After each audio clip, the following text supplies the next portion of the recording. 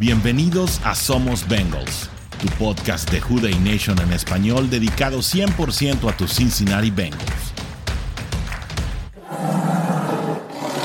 Hola WHORRRDEY Nation, ¿cómo están? Mi nombre es Orson G y me da mucho gusto darles la más cordial de las bienvenidas a su programa Somos Bengals, creado por WHORRRDEY Nation en español, con toda la dedicación y con muchísimo cariño para todos los fans de los Cincinnati Bengals en Latinoamérica y, por qué no, para fans también de otros equipos, como sabemos que también desde distintos países se unen a estas transmisiones fans, pues prácticamente de todos los equipos, incluso de equipos que aún están en la contienda por el ansiado Supertazón.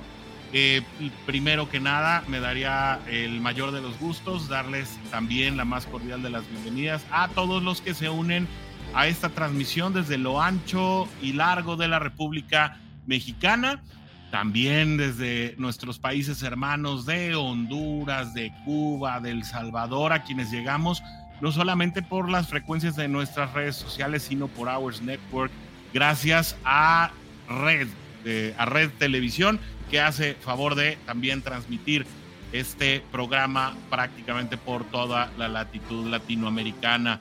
Así, con ello llegamos precisamente a todos los rincones de América Latina, pero también hasta España, hasta el otro lado del Océano Atlántico, y también para nuestros amigos de la jungla hispana, ya sea que nos vean en vivo, que es muy difícil por las diferencias horarias, pero también en nuestras repeticiones. Pues muchísimas gracias por acompañarnos, muchísimas gracias por sus comentarios, que siempre los leemos con muchísima atención y muchísimo cariño.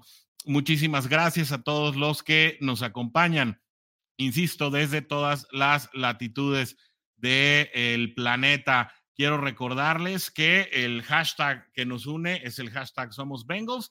Ese lo podemos utilizar en nuestras publicaciones de redes sociales para poder estar conectados. Esa es la conversación que nos mantiene unidos a todos los fans de los Cincinnati Bengals.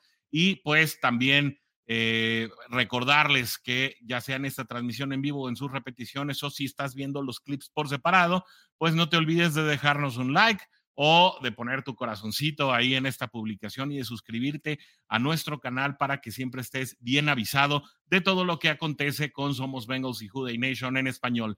Habiendo dado toda esta plática, quiero darle la más cordial de las bienvenidas también a mi amigo y compañero Oscar Varela, que se nos une a esta transmisión, desde la Ciudad de México. Bienvenido, Oscar, a tu espacio en Somos Bengals.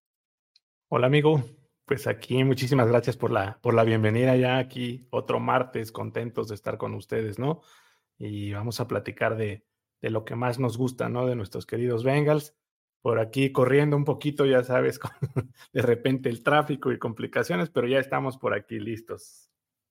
Así es, luego nos cuesta a veces poder estar aquí a la hora con toda la WHORRRDEY Nation, pero eso no nos quita el gusto y la alegría de poder, pues, platicar, como bien acabas de decir, lo que más nos gusta, lo que nos apasiona y lo que nos mantiene aquí unidos. Tal vez el equipo ya no está en contienda, ya solo hay dos, y bueno, pues el Super Bowl ya está configurado prácticamente, pero después de todo, hay muchos temas de los cuales hablar, ¿no? Claro, amigo, sí, qué bien que ya tenemos definido el juego por el campeonato, ¿no? de la NFL. Al final de cuentas no deja de ser un deporte que nos gusta y nos apasiona, ¿no? Entonces es bonito estar viendo los partidos, pero sí, siempre va a haber tema de conversación de nuestros Bengals. Al final de cuentas, ¿no? Lo que más nos gusta y más nos interesa es hablar de ellos, aunque pues nos encanta recibir comentarios, ¿no? de otras aficiones también que de repente por aquí están con nosotros, de nuestros amigos de siempre, ¿no? Pues algunos años, ya podemos decir algunos años de aquí de la WHORRRDEY Nation que ya se nos unen. Aunque sean dos. Y pues sí, ya son dos, pero bueno, poquito a poquito, ¿no? Así se van logrando las cosas. Y pues un gusto, como siempre, como dices, poder platicar de nuestro equipo, poder leer a nuestros amigos que ya por aquí se están conectando y pues ver cómo poco a poco va creciendo también la afición, ¿no? Que eso es bien padre y bien bonito, y pues saben que todo este esfuerzo lo hacemos pues con mucho cariño, como ya lo hemos reiterado. Y pues vamos a darle, amigo, a ver de qué va el programa de hoy. Eso, pues un breve repaso de lo que todos ya saben, pues como acabas de apuntar, la NFL creo, es uno de los deportes que mantiene apasionados a su afición, a pesar de que su equipo ya no esté vivo, ¿no? Yo creo que la atención completa de la liga no se perdió sobre el partido de campeonato, tanto de la conferencia americana como de la conferencia nacional, en el que, pues, en el primer partido, que fue el de la conferencia americana, donde están y Bengals, pues creo que se da la primera de las sorpresas, ¿no? Y con unos Cuervos que eran, creo, si bien no eran francos favoritos, es decir, no eran indiscutibles favoritos para llevarse el partido, creo que siempre la balanza estuvo más decantada en pensar que Baltimore, por la temporada que había tenido, reconociendo también que Lamar Jackson había tenido o ha tenido un año increíble, que creo que la derrota no lo saca de la conversación de ser un posible MVP. Después de pensar que también, aunque algunos digan que la localía no vale, yo soy de los que aún piensan que la localía sí tiene algo que ver, aunque el resultado de este domingo haya sido lo contrario. Pues los Kansas City Chiefs se imponen, creo, más por lo que deja de hacer Baltimore. Ahorita nos das tu breve impresión acerca del tema. Y después, ya en el partido de la tarde-noche, pues los Lions estuvieron a punto de dar esa misma campanada, arrancan muy fuerte y decisiones cuestionables. Creo que, bueno, la avalancha, sobre todo en Next Twitter, ha sido de opiniones bastante adversas a Dan Campbell, el coach que se ganó el corazón creo que de la liga entera. Todos querían ver a los Leones en el Super Bowl. Esa filosofía agresiva de ir por todas le termina costando el partido al final, y bueno, pues queda ya asentado que será San Francisco contra otra vez Kansas City Chiefs, los que disputarán este supertazón. Así que bueno, eso ya da por terminadas las especulaciones acerca de los colores del logotipo. Se les frustró ahí un poquito la narrativa, pero pues creo que va a ser un buen partido. Después de todo, creo que veremos un buen super domingo con un equipo que tal vez estuvo muy enrachado durante el año, que no ha sido tan dominante en postemporada, y otro equipo que ha venido de menos a más, con una temporada de altibajos, y que en playoffs ha sabido sacar los partidos con recursos, con individualidades, y obviamente con un estupendo coacheo de un Andy Reid que pues sigue reafirmando su condición de histórico y de serio candidato indiscutible para el Salón de la Fama en el futuro de la NFL, ¿no? Sí, amigo, pues lo habíamos platicado, ¿no? Yo creo que la lógica, como bien lo dijimos, era que se cumpliera esta situación, ¿no? De que los número uno de cada conferencia avanzaran al Super Bowl, y así pintaba la situación, sí, con ciertos sobresaltos, ¿no? Sin estar exentos de pasar por ciertos bochornos y ciertos sobresaltos en el partido, porque finalmente el equipo de enfrente, lo hemos repetido, también juega, ¿no? Y tiene sus fortalezas y con qué hacerte daño, ¿no? En el juego de la tarde, el primer juego en Baltimore, sí, creo que deja de hacer ciertas cuestiones los Cuervos, sobre todo el tema cuando llegan a zona roja, ¿no? Creo que fue la situación que por ahí desequilibró la balanza, ¿no? Creo que Kansas aprovechó lo que pudo y lo que tuvo, y también no dejar de lado, yo creo que la labor de un Steve Spagnuolo, ¿no? Que ya lo habíamos dicho, que es un gran coach también a la defensiva, que sabe cómo plantear, cómo incomodar a los rivales. Recordábamos hace poquito esa situación, ¿no? De llegar con unos gigantes con una marca de 9-7 y de haberle ganado a los Patriotas en aquel Super Bowl, ¿no? Tan sonado de aquella posible temporada invicta, ¿no? Y que finalmente pues se frustra por esta situación, ¿no? Pero porque estaba esa mente ahí maestra, ¿no? Detrás de la defensiva. Y mira, hace cuántos años ya, ¿no? ya tiene un rato de aquello, pero él sigue por ahí en la liga y sigue pues sacándole jugo a sus defensores, ¿no? Y sabiendo cómo plantear, sobre todo. Yo creo que esta es la situación importante, saber cómo plantear un esquema que le sea incómodo o que aproveche las debilidades del que está enfrente, ¿no? Explotar y encontrar esos puntos que pues no todos son capaces de ver, ¿no? Finalmente. Entonces, Y ese un es el Darius gran Need valor. en plan Hombre, lo ha grande. hecho bastante bien. Grande. Sí, sin ser el mejor jugador de la liga ni nada por el estilo, ¿no? Pues muy Chris cerca, Jones, como safety. sí, un Chris Jones, por ejemplo, que tampoco estuvo tan activo, pero cuando lo pudo hacer estuvo ahí presente. Finalmente los receptores pues, se cambiaron las manos y pudieron atrapar los balones de Mahomes. Se limpiaron la grasa de los guantes. Sí, hombre, por fin se pudieron sacar todo de ahí y poder atrapar los balones, ¿no? Y pues Baltimore de repente irreconocible, ¿no? En algunas situaciones en donde siempre se había visto como una maquinita aceitada, y lo habíamos platicado la semana pasada, ¿no? Creo que equipo completo en todas las fases del juego, y sin embargo, pues en este momento crítico no supieron cómo hacerlo. Un marcador de puntos bajos, que pues el que está acostumbrado a dejar a sus rivales en muy pocos puntos es Baltimore, ¿no? Y en esta ocasión pues se fueron por arriba de la media los Chiefs, y eso también empezó a incomodar a Baltimore, ¿no? Porque no saben, siento que no saben venir de atrás. Me imagino que es un equipo más diseñado como para estar al frente y llevando la delantera, ¿no? Y explotar esa situación. Golpearte en el piso, ¿no? Sí. Entonces le costó trabajo venir de atrás, y llegó un momento en que ya el tiempo no alcanzaba, ¿no? Se empezó a tener esa sensación de que ya se había salido de control la situación. Hay ciertos momentos donde de repente un juego todavía está dentro de control, ¿no? Dices, bueno, estoy todavía a cierta cantidad de puntos de poder reaccionar y de darle vuelta. Pero en este caso, de repente, conforme fue avanzando el reloj, pues te dabas cuenta de que esto ya no era tan sencillo, ¿no? El darle la vuelta al marcador ya no iba a ser nada fácil, y pues termina agarrando.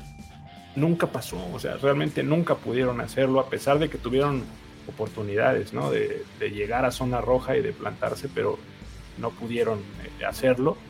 Kansas entregan el balón 2 veces en zona roja, y eso también, eso si no puedes capitalizar tus oportunidades, sí, te va a costar.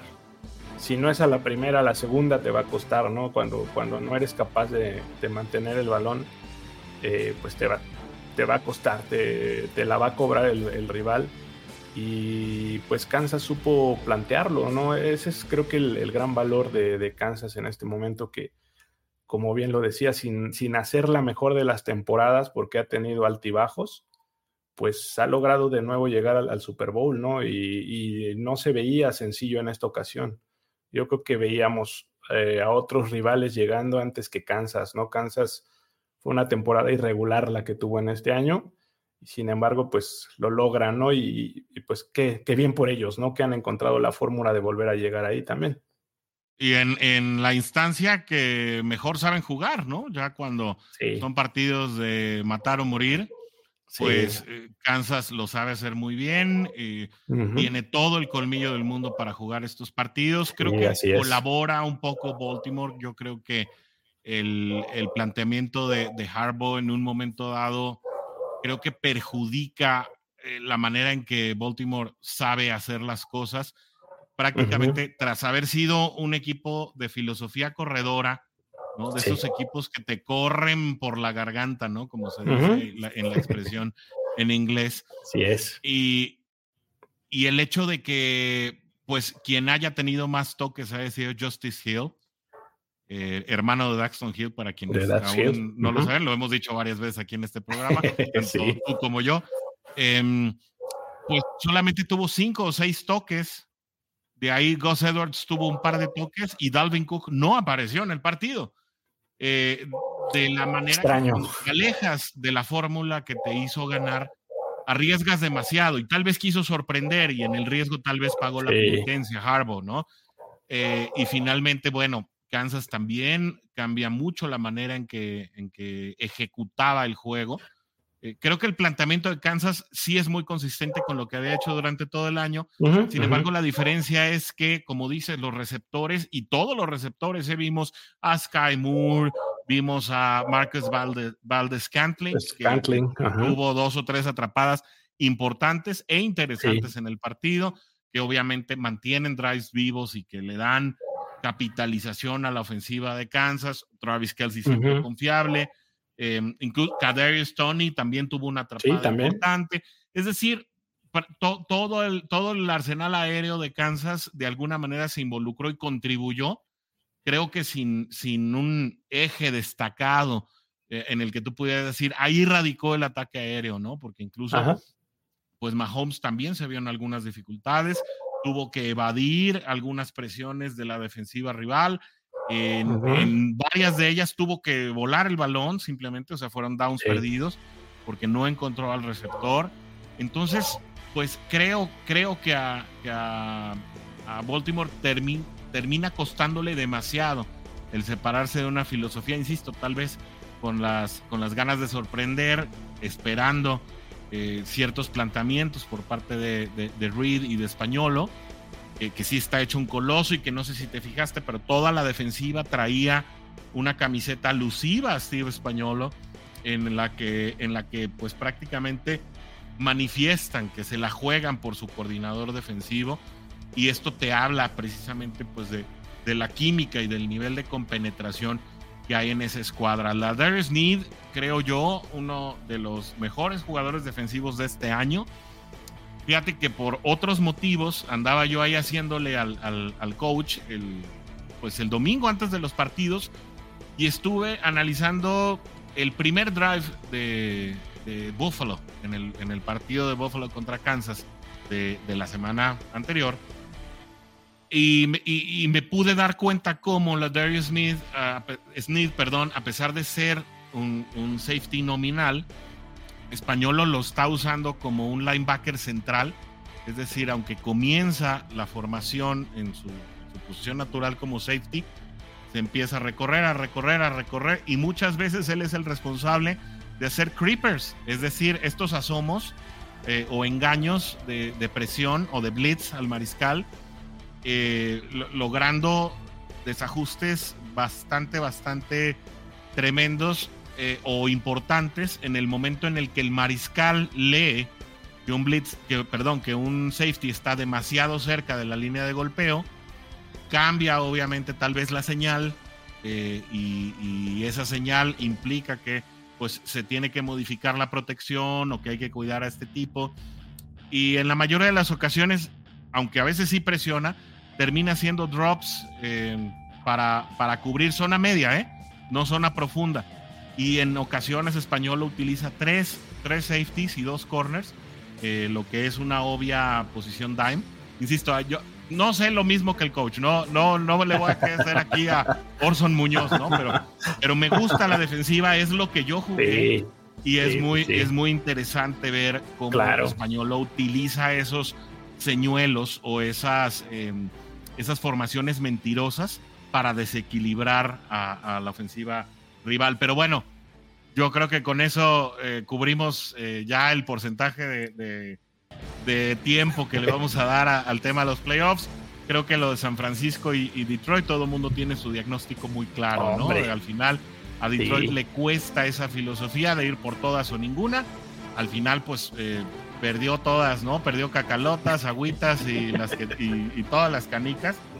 Pero Dan Campbell finalmente ya asentó a un gran equipo que tiene muchos novatos, jugadores jóvenes, que va a dar mucho de qué hablar, creo, no solamente en la nacional, sino en el norte de la nacional. Va a ser un buen duelo el que van a tener ahí, creo, en los próximos años, Detroit y Green Bay. 2 equipos con mucho talento joven, coacheados de maneras muy distintas. A mucha gente no le gusta Matt LaFleur, pero que los resultados ahí están, y que ambos con muchísimo talento joven creo que van a estar disputando el norte de la nacional. Así rapidito, Oscar. Sí, mira, con Detroit yo creo que muchos queríamos que llegaran los Leones, ¿no? Yo creo que era como la Cenicienta, el equipo del pueblo, por ahí dijo alguien, ¿no? También. Te ganaron el corazón de la gente. Sí, la verdad es que es un equipo de esos que te cae bien, ¿no? Lejos de que lo apoyes o no, es de esas historias que están padres de contar, ¿no? De repente de ese equipo tan maltratado por tantos y tantos años que de repente se está convirtiendo en otra cuestión, ¿no? Después de la primera mitad, pues era un dominio fuerte, ¿no? Se van al medio tiempo 24-7 ganando. Entonces, no se veía por dónde, no venía la reacción de San Francisco. Detroit lo estaba jugando bastante bien. La intensidad a tope creo que es importante. Como bien dices, también lo valioso que es un Jahmyr Gibbs, un Sam Laporta, un Amon-Ra St. James, que también estuvieron haciéndolo excelente. Saint Brown, perdóname, sí. Amon-Ra St. Brown. Aidan Hutchinson es un coloso. Hutchinson en la defensiva es un gran jugador, ¿no? Como bien dices, jugadores muy jóvenes que están dando ya un rendimiento bastante bueno para el equipo de Detroit. Montgomery y Gibbs, wow, una gran dupla también. Goff haciéndolo bien, ¿no? Creo que cumpliendo como un quarterback sólido sin ser la octava maravilla, ¿no? Pero sí, lamentablemente, pues Campbell no deja atrás su filosofía, ¿no? Y la entiendes, ¿no? El hecho de ir por todas, pero creo que hay momentos en los que puedes aprovechar y no, o ir por todas y no ir por todas, ¿no? Entonces, creo que a Campbell por ahí le gana la novatez, por así decirlo, ¿no? Le ganan las ansias de querer hacerlo y no se fija. Creo que hay que jugar ese fútbol situacional que hemos hablado, ¿no? Tienes que fijarte en qué momento y en qué situación estás haciendo esas jugadas, ¿no? En qué momento vas a arriesgar, y lo terminan pagando muy caro, ¿no? Los Leones, una derrota fuerte para su afición, porque creo que es un golpe demasiado duro el haber visto a este equipo tan cerca de llegar al juego grande y con ese margen que llevaba de ventaja, y es una derrota de esas que calan fuerte, ¿no? Y que a todos nos ha tocado de repente tener con el equipo, pero como bien dices, confío en que el futuro es brillante para los Lions. Creo que las piezas están ahí, el coach está por ahí, tiene que aprender de este error. Creo que Dan Campbell tiene que sacar mucha enseñanza de lo que pasó este fin de semana. Yo sigo pensando que él cree que no es un error, ¿eh? Él se va a morir con su filosofía. Él se va con la suya, ¿no? Se va con la suya, pero qué costoso, hasta ¿no? que le salga. Sí, quizás sí, pero fue muy costoso, ¿eh? Sí, digo, por ahora. Todos debemos de ser leales a nuestros ideales y a nuestras apuestas, pero sí creo que hay que medir la situación en la que estás arriesgando, ¿no? Y en este caso, pues, creo que le pasó a Campbell y doloroso, la verdad. Es su tercer año como head coach. En su primer año solamente gana 3 partidos. Y uno de ellos los empata. Fue esa temporada en la que, de hecho, en esa temporada, cuando solo ganan 3, una de sus derrotas es contra Bengals. Fue la última vez que jugaron Leones y Bengalíes. El año pasado se van 9-8 y se quedan a nada de pasar a postemporada. Así es. Y bueno, este año ganan más de 10 partidos. Entonces, ojo con le acaban de cambiar la historia, rompen, al igual que los Bengals hace 2 años, un maleficio de 30 años sin llegar a postemporada. Ganan 2 partidos, la ciudad se vuelve loca. La verdad es que creo que Dan Campbell tiene muchos argumentos para morirse con su filosofía. Pero bueno, aquí hablamos obviamente de fútbol americano, pero este programa se llama Somos Bengals. A darle a lo nuestro. Vámonos a lo que nos atañe. Primero, o no sin antes leer los comentarios de la WDNE y aficionados de otros equipos que andan por acá, que disfrutan este programa y a los cuales les mandamos un fuerte abrazo, porque son Bengals honorarios también por estar aquí acompañándonos. Dice José Fernando Rodas Flores, fan de los Kansas City Chiefs, que nos acompaña desde Honduras y nos manda saludos, y te mandamos un abrazo a ti también, mi querido José Fernando. Dice, feliz por mis Kansas. Pues sí, claro, siempre soy un gran seguidor de ustedes, y pone además el icono, el dedito. Del dedito. Muchísimas gracias, de verdad. Nos encanta tener fans de todos los equipos acá, y aunque sea muy poquito lo que hablamos del resto de la NFL, siempre lo vamos a hacer cuando sea necesario desde nuestro muy limitado conocimiento, ¿no? Fabricio ya anda por acá, dice. Sí, por supuesto. Fabricio nos dice, Who'RRDEY, un placer estar de nueva cuenta con toda la WHORRRDEY Nation. Listo para escuchar al panel de expertos. Un abrazo y usa el hashtag confianza. Somos Bengals. Los expertos somos todos, Fabricio. Todos juntos. Ustedes aquí. más que nosotros, ¿sí? Ustedes le dan pauta a este programa. Ángel Aguilar aquí anda, dice, WHORRRDEY, mi querida WHORRRDEY Nation en español. Un placer como cada martes acompañarlos. De verdad, qué gustazo que estés por aquí, Ángel. Gracias, no Ángel. sabes, ya eres consen, pues, al igual que Claro. todos los que nos acompañan martes con martes y los que además se suman en las repeticiones. Aquiles Esquivel nos dice saludos, somos Bengals. Mira nada más cuánta gente usa el hashtag. Saludos.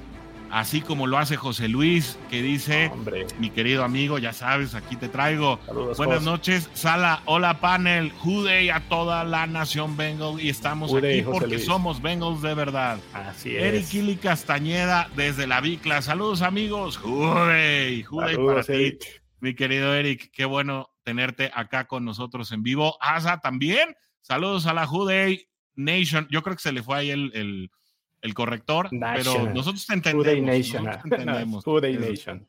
O la WHORRRDEY Nation International, ¿no? Eso, hombre. Martín Casados nos dice, buenas noches, Saludos, somos Martín. Bengals. Saludos. ¿Hay cambios sobre el coordinador ofensivo? No, no cambio. Ahorita vamos con eso. Se cumplió lo que les dijimos la semana pasada. Dan Pitcher ya fue confirmado como tal.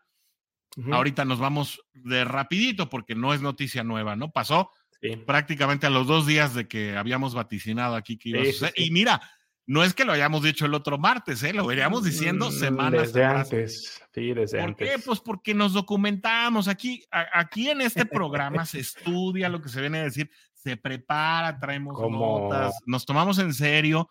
Como vamos Kyler a Murray, ¿no? Que se pone a estudiar en su iPad, decías. Uy, sí. Pero nosotros sí estudiamos. Nosotros no sí como estudiamos. Aquí está mi iPad, aquí me pongo yo a estudiar. Y aquí están los apuntes y todo, claro. Traigo cuaderno y traigo apuntes, Eso, o sea, hombre. pues.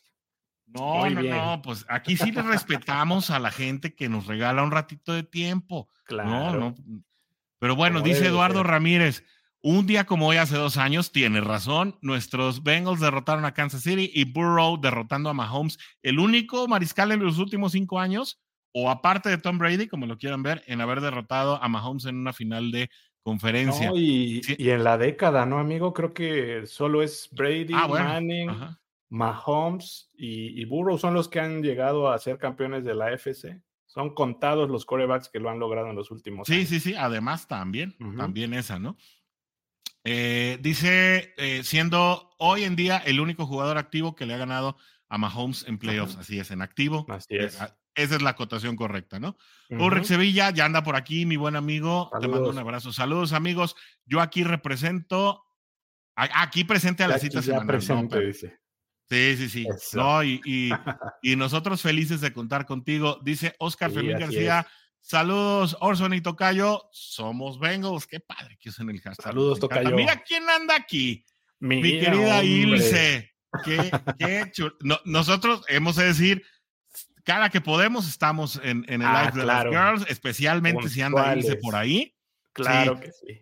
Y bueno, pues qué padre recibir tu mensaje. Dice, qué gustazo verlos. Los quiero, hermanos Bengals. Nosotros un puntito más, Ilse.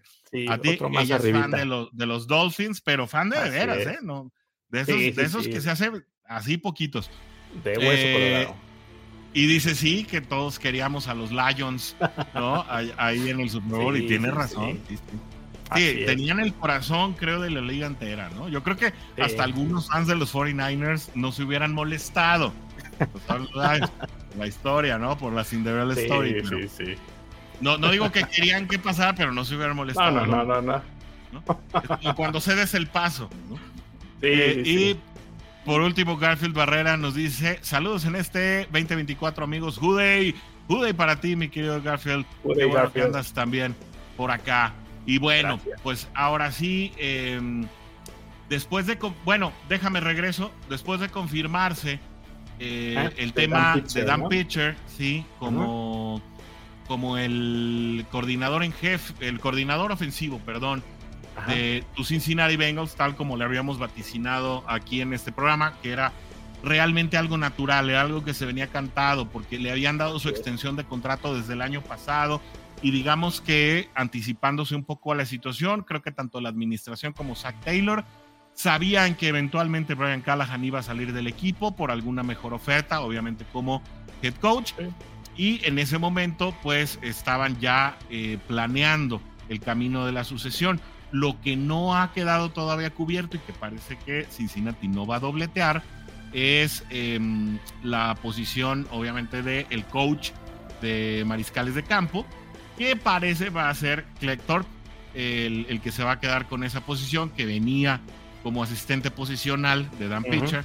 así que bueno, pues simplemente recibiría el ascenso de manera natural, es decir, Cincinnati no traería a nadie de afuera, y con eso se cumple, Oscar, la palabra de Zach Taylor hace 3 semanas, que anticipó que él no esperaba grandes cambios en su staff de coacheo, es decir, quienes están tronando los deditos para pensar que tal vez Frank Pollack no sea el coordinador o el coach de línea ofensiva y juego terrestre, que ese es el puesto nominal que tiene, y que tal vez hubiera un cambio en ese sentido, la verdad es que yo no anticipo. Yo creo que en este momento el staff está completo, y al no haber ya ofertas ni movimientos, porque los equipos ya prácticamente se están asentando, de hecho ya hay solo 2 equipos que dos, están, no, un sí, estaba Commanders y Seattle, ¿no? Commanders y Seattle siguen todavía sin anunciar nada, ¿verdad? Hasta donde yo he escuchado, sí. Si alguien tiene otra noticia, por aquí nos puede escribir. Y el coordinador ofensivo, exacto, y el coordinador ofensivo de Detroit ya dijo que se queda en Detroit. Entonces también no va a haber movimientos ya muy bruscos en ese sentido. Parece que Bill Belichick no se va a contratar con ningún equipo tampoco. Entonces no. Parece que el staff en Cincinnati se queda como está, Oscar, y ya con eso te cedo la palabra. Sí, aparentemente sigue la estabilidad, ¿no?, que se ha tenido en estos últimos años con el equipo. Solamente la salida, obviamente, pues por el momento de Callahan, ¿no?, que la verdad no sé si por ahí vieron el discurso, ¿no?, que da por ahí introductorio, y las palabras emotivo que tiene, ¿no? La verdad es que muy, muy emotivo las palabras que tiene para con la organización de nuestros Bengals. La organización, hablando puntualmente de Mike Brown, de pues la familia Blackburn, de Duke Tobin, y haciendo pausas por ahí de Zach Taylor, y haciendo unas pausas muy sentidas, ¿no?, donde se ve que le cuesta trabajo y se le hace famoso nudo en la garganta, ¿no? Se le rompe la voz, sí. Sí. Incluso se habla a sí mismo y como que le dice, ten calma, ¿no? Como que cálmate, retoma la situación, ¿no?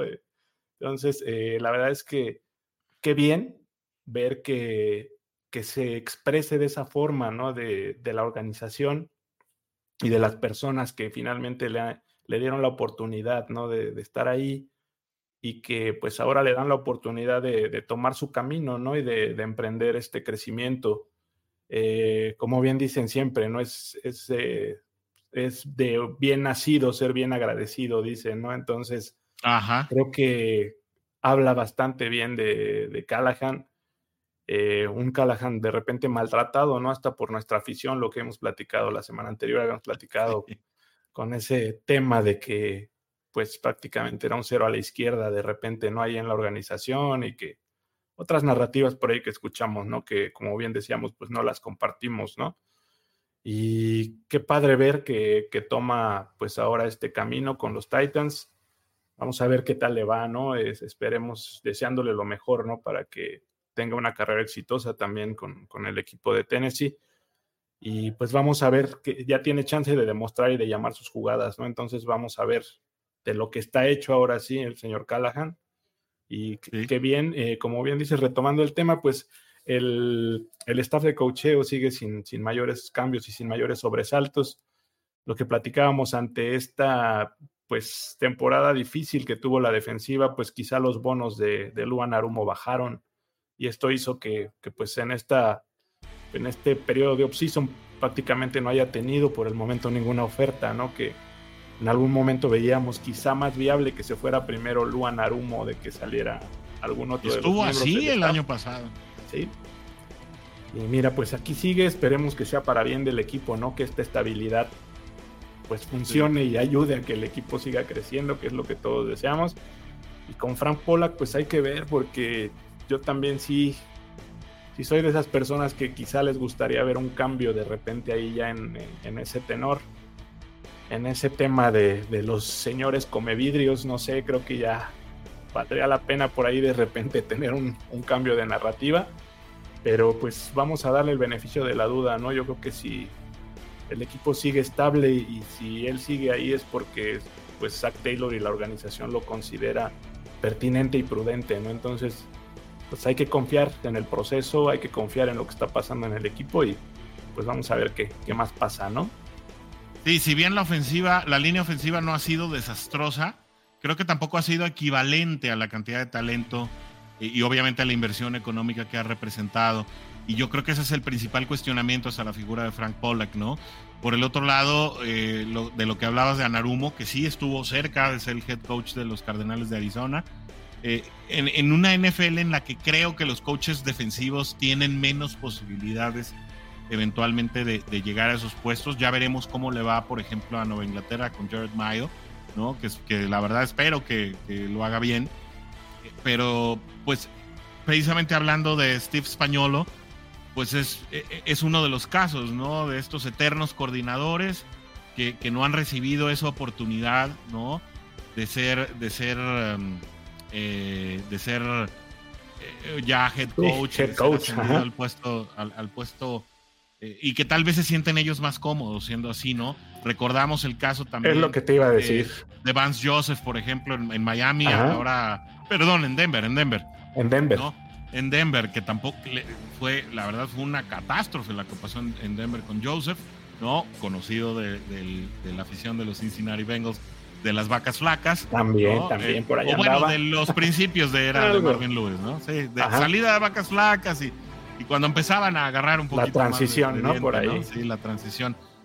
Bueno, pero también el caso de Flores allá en Miami, ¿no? Aprovechando que anda irse por acá. Es decir, los coaches defensivos tienden a no tener tan buenos resultados, entonces parece que siempre la vocación es ir por un ofensivo, ¿no? Cincinnati en su momento, cuando cambia de dirección, precisamente migra de un Marvin Lewis de extracción defensiva, pues a un coordinador o a un más bien coach de mariscales de campo, que era el puesto que tenía Zach Taylor antes de llegar a Cincinnati. Es decir, él se brinca la fase de coordinador y pasa directamente a llamar jugadas como head coach y no la suelta, ¿no? Bueno, sí, no, bueno, digo, en algún momento tuvimos la experiencia con Dick LeBeau, que es un coach eminentemente defensivo y la verdad es que no le fue nada bien, creo que de las peores épocas que ha experimentado Bengals en su historia, ¿no?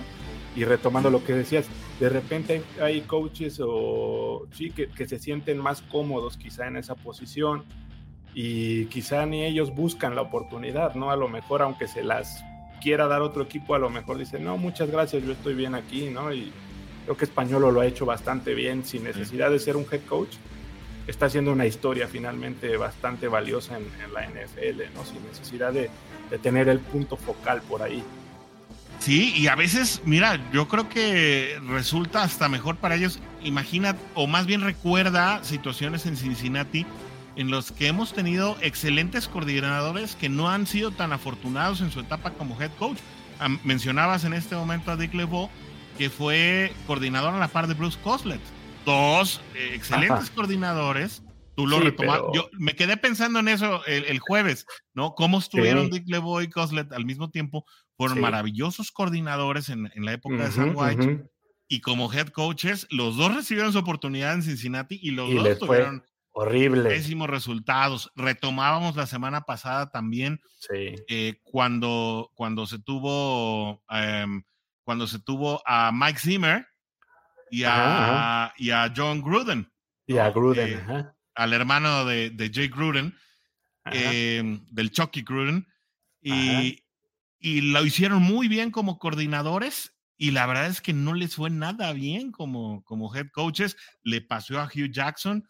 Creo que el único que no pudo dar ese estirón como buen coordinador fue Paul Guenther, que va a los Raiders y después lo perdemos de vista, ¿no? Después de su etapa con los Raiders, ya no sabemos más de él. No sé, de hecho no me he dado la tarea de investigar qué está haciendo Paul Guenther ahora, porque pues al final creo que le dio mucha continuidad a esa defensiva sofocante de Zimmer, de Mike Zimmer, que a mí me gustaba mucho esa defensiva, sin grandes nombres, incluso con elementos de calidad cuestionable, especialmente en las esquinas, ¿no? Fue cuando pues se tuvo en su momento a Drake Kirkpatrick, se tuvo en su momento a Darqueze Dennard y llegaba William Jackson III. Esos eran los esquineros que estuvieron más o menos intercalados en esa era. No eran esquineros de altísima calidad. Kirkpatrick, una inversión altísima, fue un jugador de primera ronda y que no tuvo el impacto, ¿no? Después pasa, creo, a Cardenales de Arizona y no lo volvemos a ver, ¿no? Kirkpatrick se fue sí, creo que fue a Arizona. Sí, Arizona. Y William Jackson se va a los Redskins, ¿no? En ese entonces todavía. Sí, ya al Washington Football Team. Le ya toca la primera temporada al Washington Football Team y termina en Pittsburgh. Y Pittsburgh lo termina cortando en la semana 9 de la temporada pasada.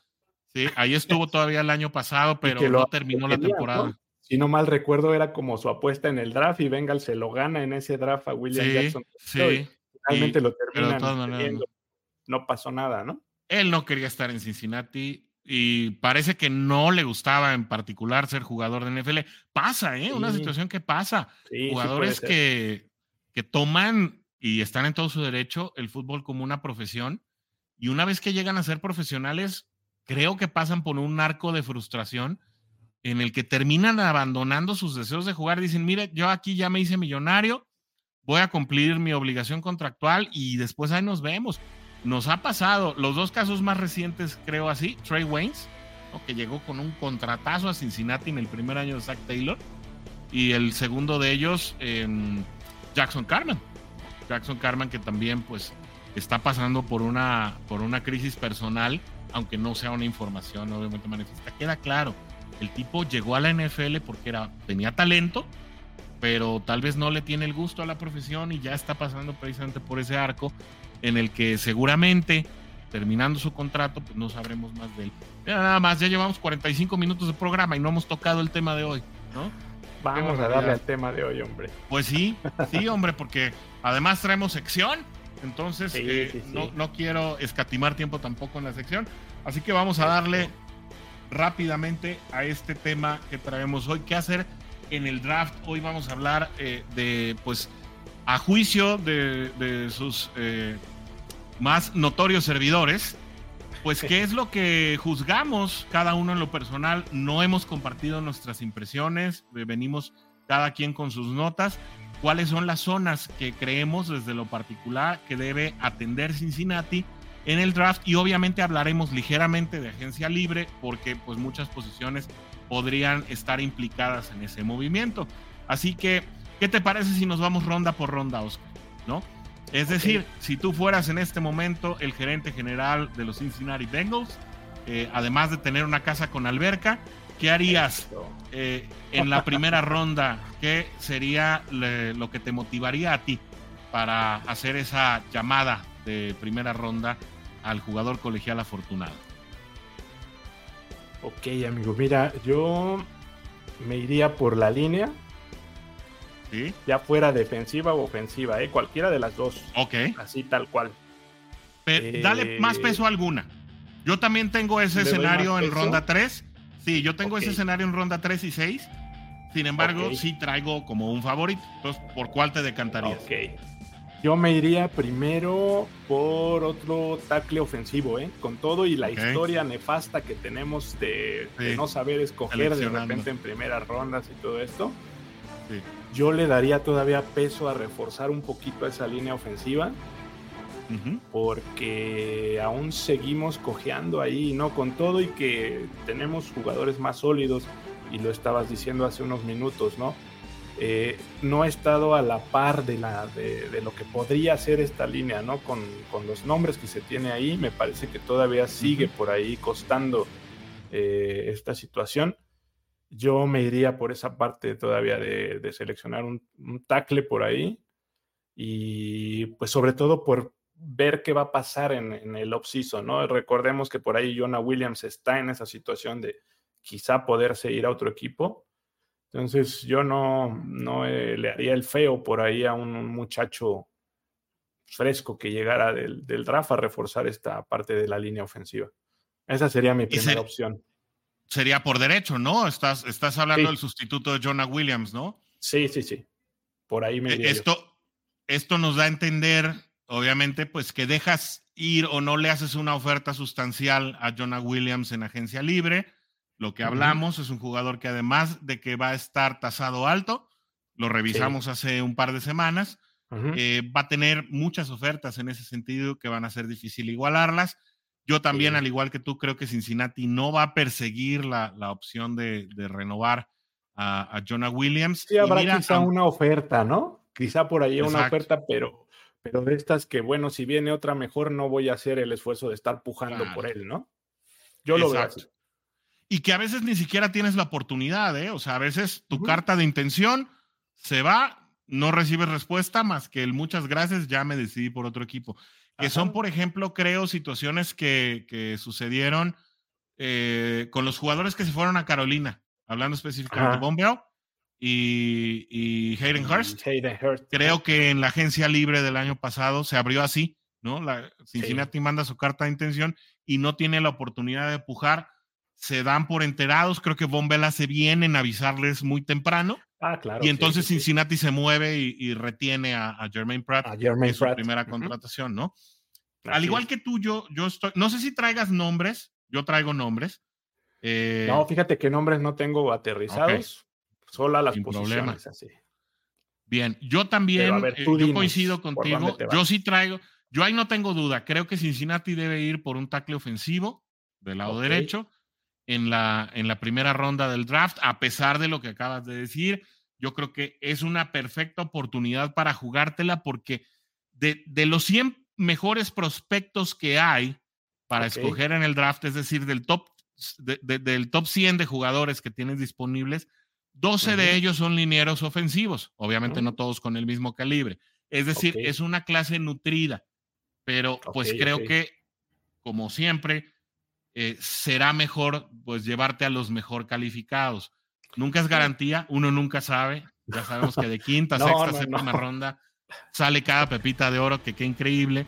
Claro. Y creo que por el orden en el que escoge Cincinnati, ahora un poco más temprano de lo que se había venido escogiendo en últimos años, Cincinnati tiene la oportunidad de quedarse con Amarius Mims de Georgia, que es un jugador que tú habías platicado la semana pasada. Habías hablado de este jugador que te gustaba. Creo que le queda perfecto. Creo que tanto Joe Alt de Notre Dame y Fashanu de Penn State, que son los tackles más cotizados, que además son tackles izquierdos, creo que en un momento dado tendrían mayor oportunidad de quedarse en los equipos que escogen antes de Cincinnati, y tal vez Mims pudiera ser, ¿no? Un jugador que compagine. A los jugadores de Georgia le ha ido muy bien en Cincinnati. Los últimos referentes, pues ya los conocemos, ¿no? Geno Atkins y AJ Green. Sí.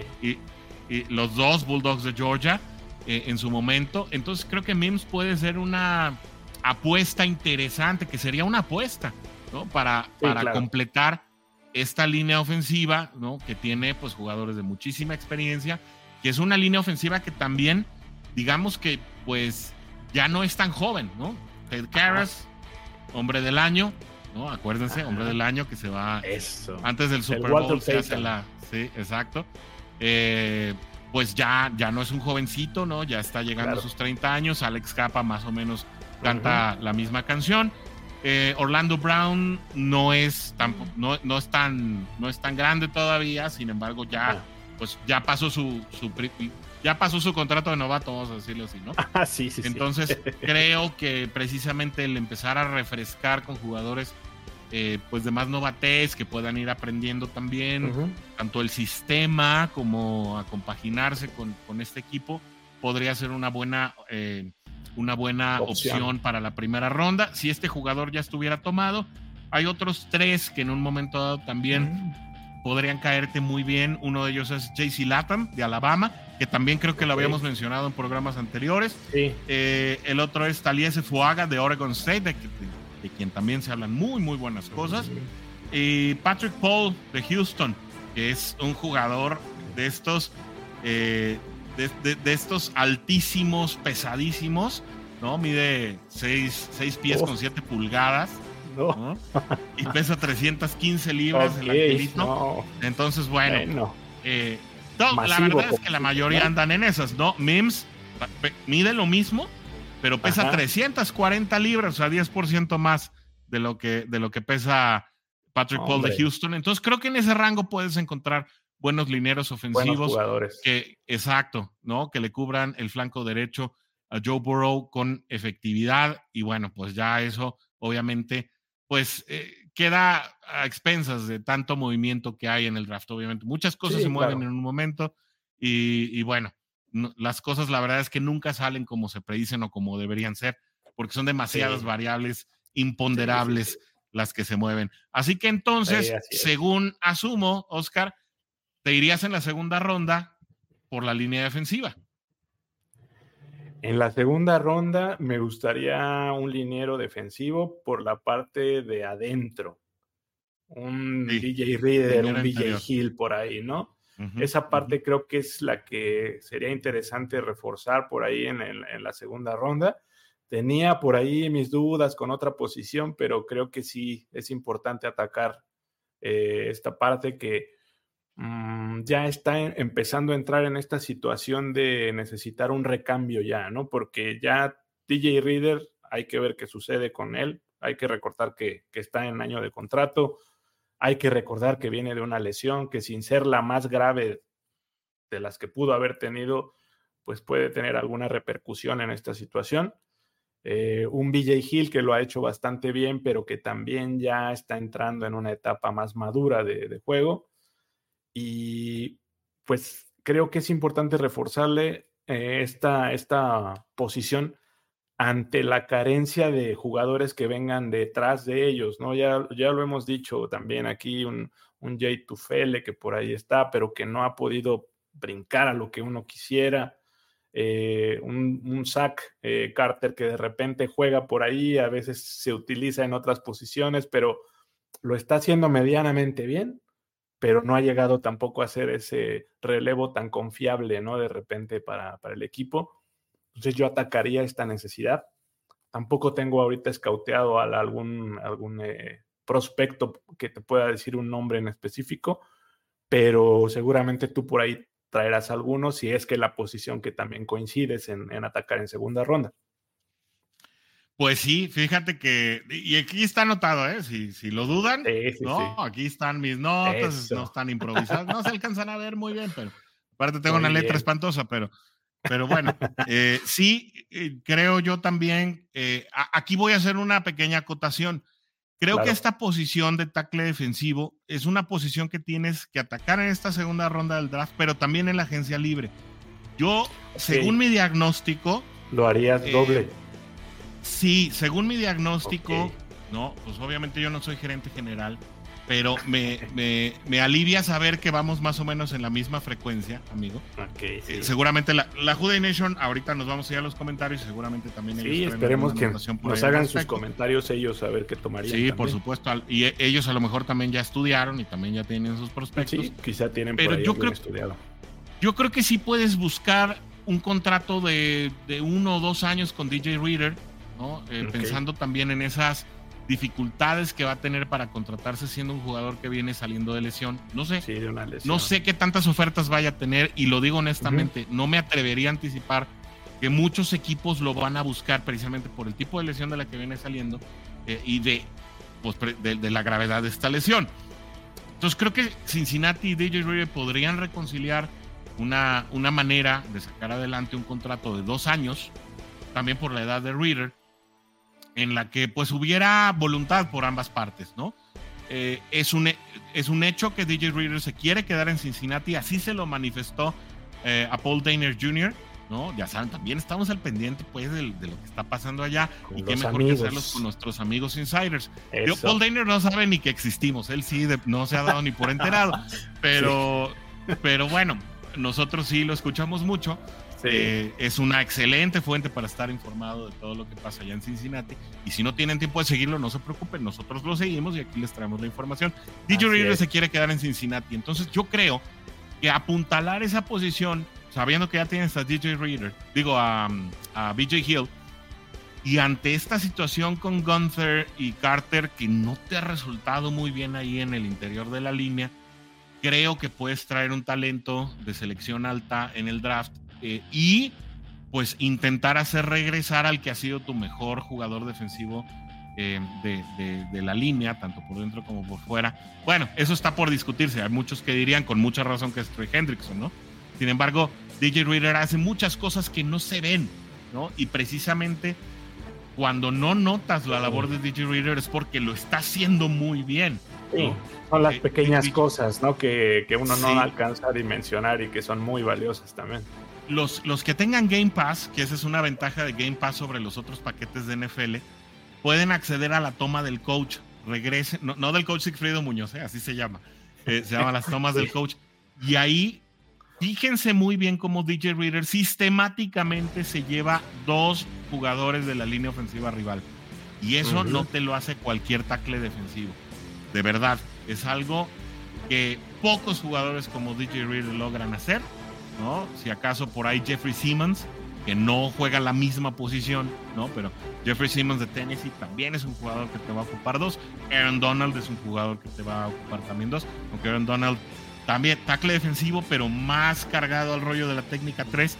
Y DJ Reader sí más cargado al tema de una bestia también ahí, ¿no? Sí. Pero son pocos los jugadores que sistemáticamente te van a ocupar 2 linieros ofensivos, y eso le da muchísima ventaja a la defensiva de lograr vale muchísimo. Exactamente.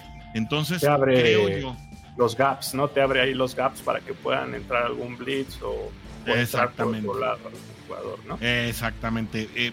Gaps que no están planificados para el corredor. O sea, que no son naturales, digamos, ¿no? Sí, son counter gaps. Ajá. Exacto. Bueno, de este modo, y ya para finalizar con el tema de agencia libre y ya irnos a la ronda número 3, hasta donde lleguemos, Oscar, porque sí quiero que pasemos hoy por el WHORRRDEY, que hoy regresa WHORRRDEY, no se lo pierdan, ¿no? Está bien bonito. Yo apuntalaría la posición de cornerback. La verdad es que creo que los corners de esta generación tenemos, no, yo lo tomaría en agencia libre. Yo buscaría a un nuevo Chidobe Awuzie. Yo creo que Chidobe Awuzie no regresa. Yo buscaría otro trato, otro deal como el de Chido, con un jugador 3 años más joven, es decir, buscaría un jugador de 26, 27 años que acaba de terminar su contrato de novato, que no lo van a renovar en su equipo, y que pudiera, digamos, acoplarse bien a un perímetro en el que ya tienes a 2 jugadores bastante sólidos, bien probados, como DJ Turner y Cam Taylor-Britt, además muy jóvenes. Sí. Si bien Chido, yo sé que yo lo dije, podría aportarte ese rol de experiencia y podría ser tu cornerback número 3 y no tenerlo todo el tiempo. No sé si realmente Chido espera cobrar como un jugador de ese tipo. Yo creo que ahí es donde un poquito se bifurcan los caminos. Yo creo que Chido todavía quiere y merece, no puedo decir que no lo merezca, un contrato un poquito de jugador más estelar y no como un jugador de relevo y aportador de experiencia. Este jugador, pues un poquito más experimentado, ¿no? El veterano. Un mentor, aunque por ahí, ya lo va a hacer. Sí, ya Chido, pues ya va a llegar a sus 29 años, ya vimos que no fue el mismo después de la lesión. Entonces, pensando que esta generación es otra vez dentro de los 100 jugadores, pues mejor, los 100 candidatos naturales para salir en las 3 primeras rondas del draft, tienes 14 cornerbacks. Sí pudiera ser que en un momento dado jugadores como, y este es un criterio común, y así se llama el jugador, no me lo estoy sacando de la manga, perdón, se llama Kool-Aid McKinstry. Así se llama Kool-Aid como la bebida, así se llama él, ¿no? Kool-Aid McKinstry y Teron Arnold, el primero de Alabama, los 2 de Alabama, de hecho. Los 2 son corners de Alabama. Acuérdense, los corners de Alabama pueden ser un posible candidato en tercera ronda.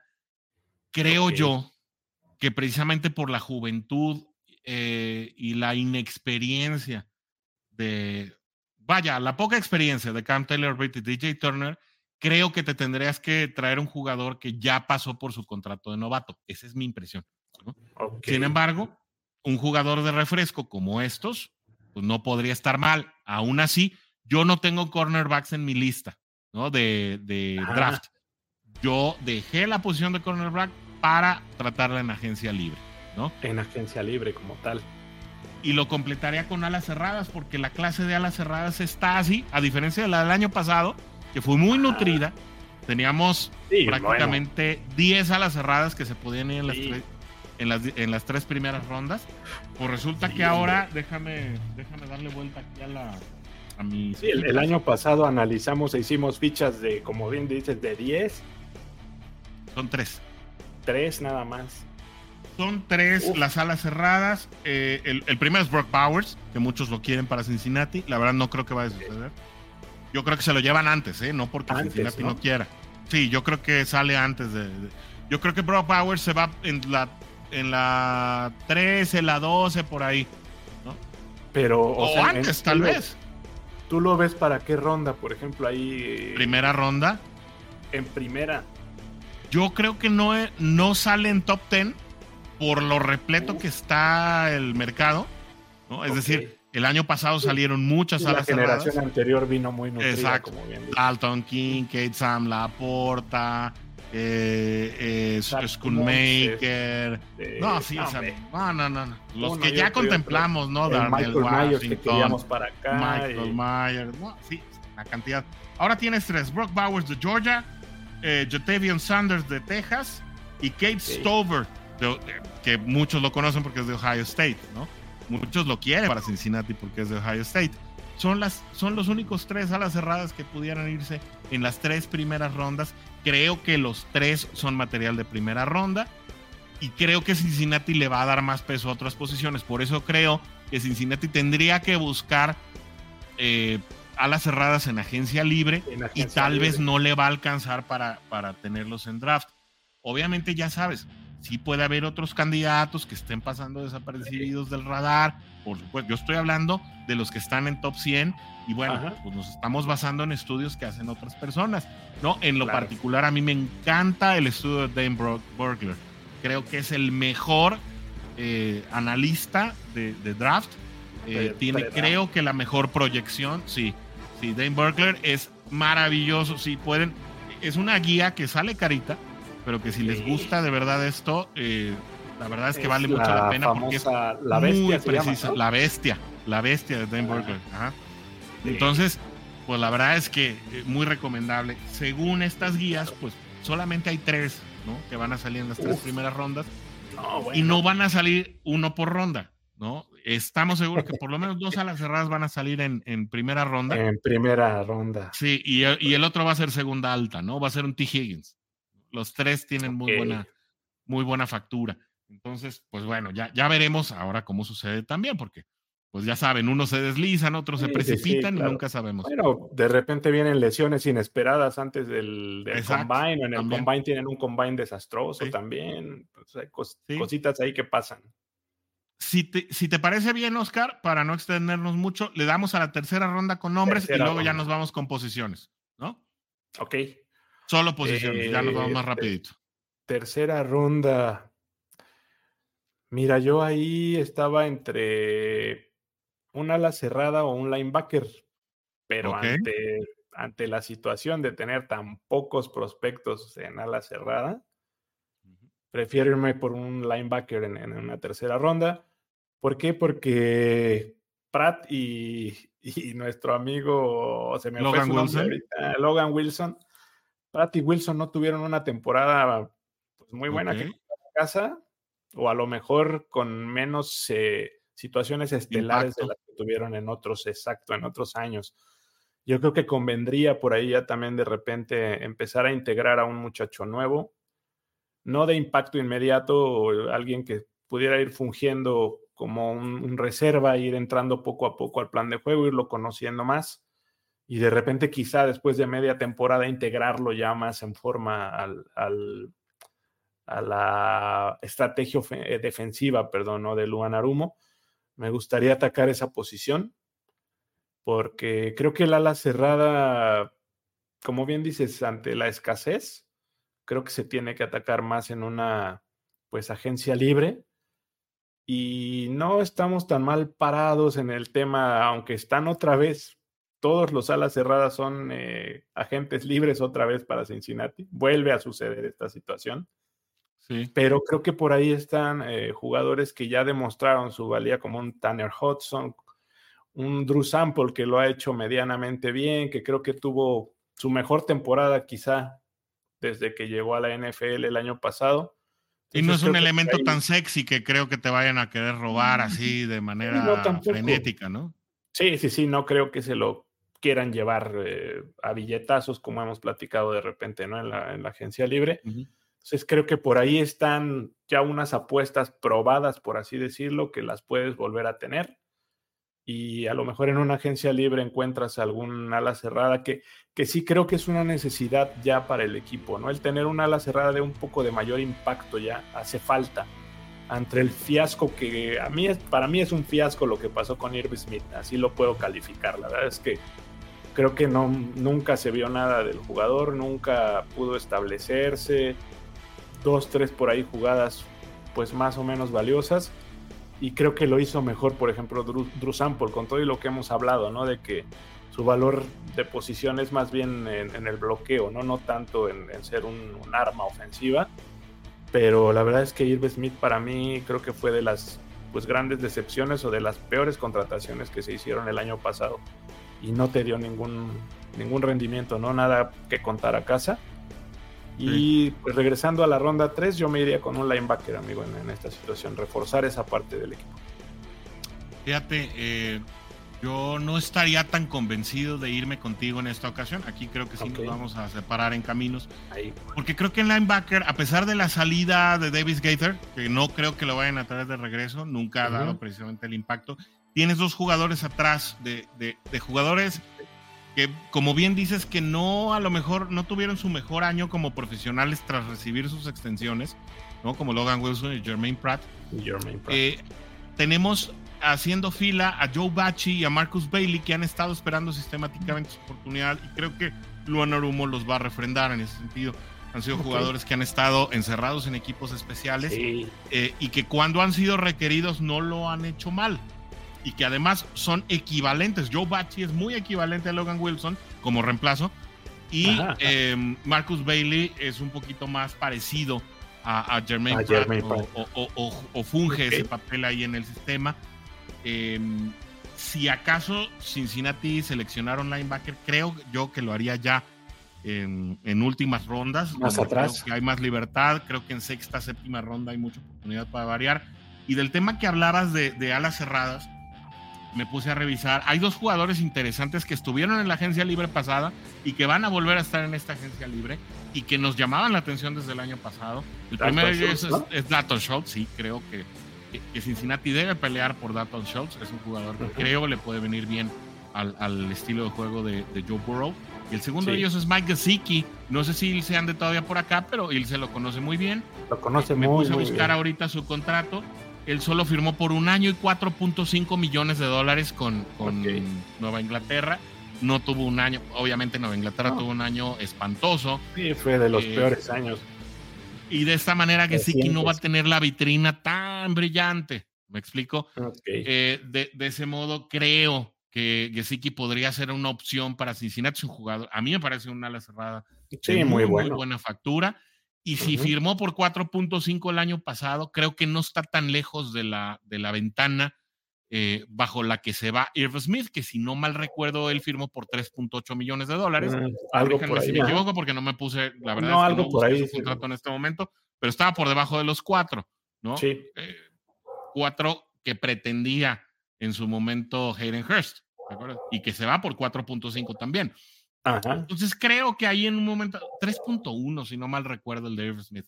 Sí, entonces creo que por ahí puede haber coincidencias, puede haber buenas pláticas. Creo que Gesicki no le vendría mal hacerse de un equipo en el que hubiera un mariscal de la categoría Joe Burrow. Tal vez ahí pudiera haber cierta compatibilidad, pero bueno, eso estaría por verse. Yo en ronda 3, amigo, creo que tomaría un running back, y te voy a decir por qué. Ok. Este departamento se va a vaciar. Este departamento va a quedar vacío con la potencial salida de Joe Mixon, que es potencial, ¿no? La inminente salida de Chris Evans, ¿no? Que ya está, creo que dando por terminado su contrato de novato, y un Trevion Williams que también no. Es más, si no se acaba el contrato de Chris Evans, tampoco lo van a usar, porque no lo han usado. Él llega como novato en 2021, el año del Super Bowl. Entonces, no, todavía va a estar en su último año, pero Trevion Williams sí se va a hacer agente libre. Él sí estaba en la lista. No creo que lo vayan a traer de regreso a Trevion Williams.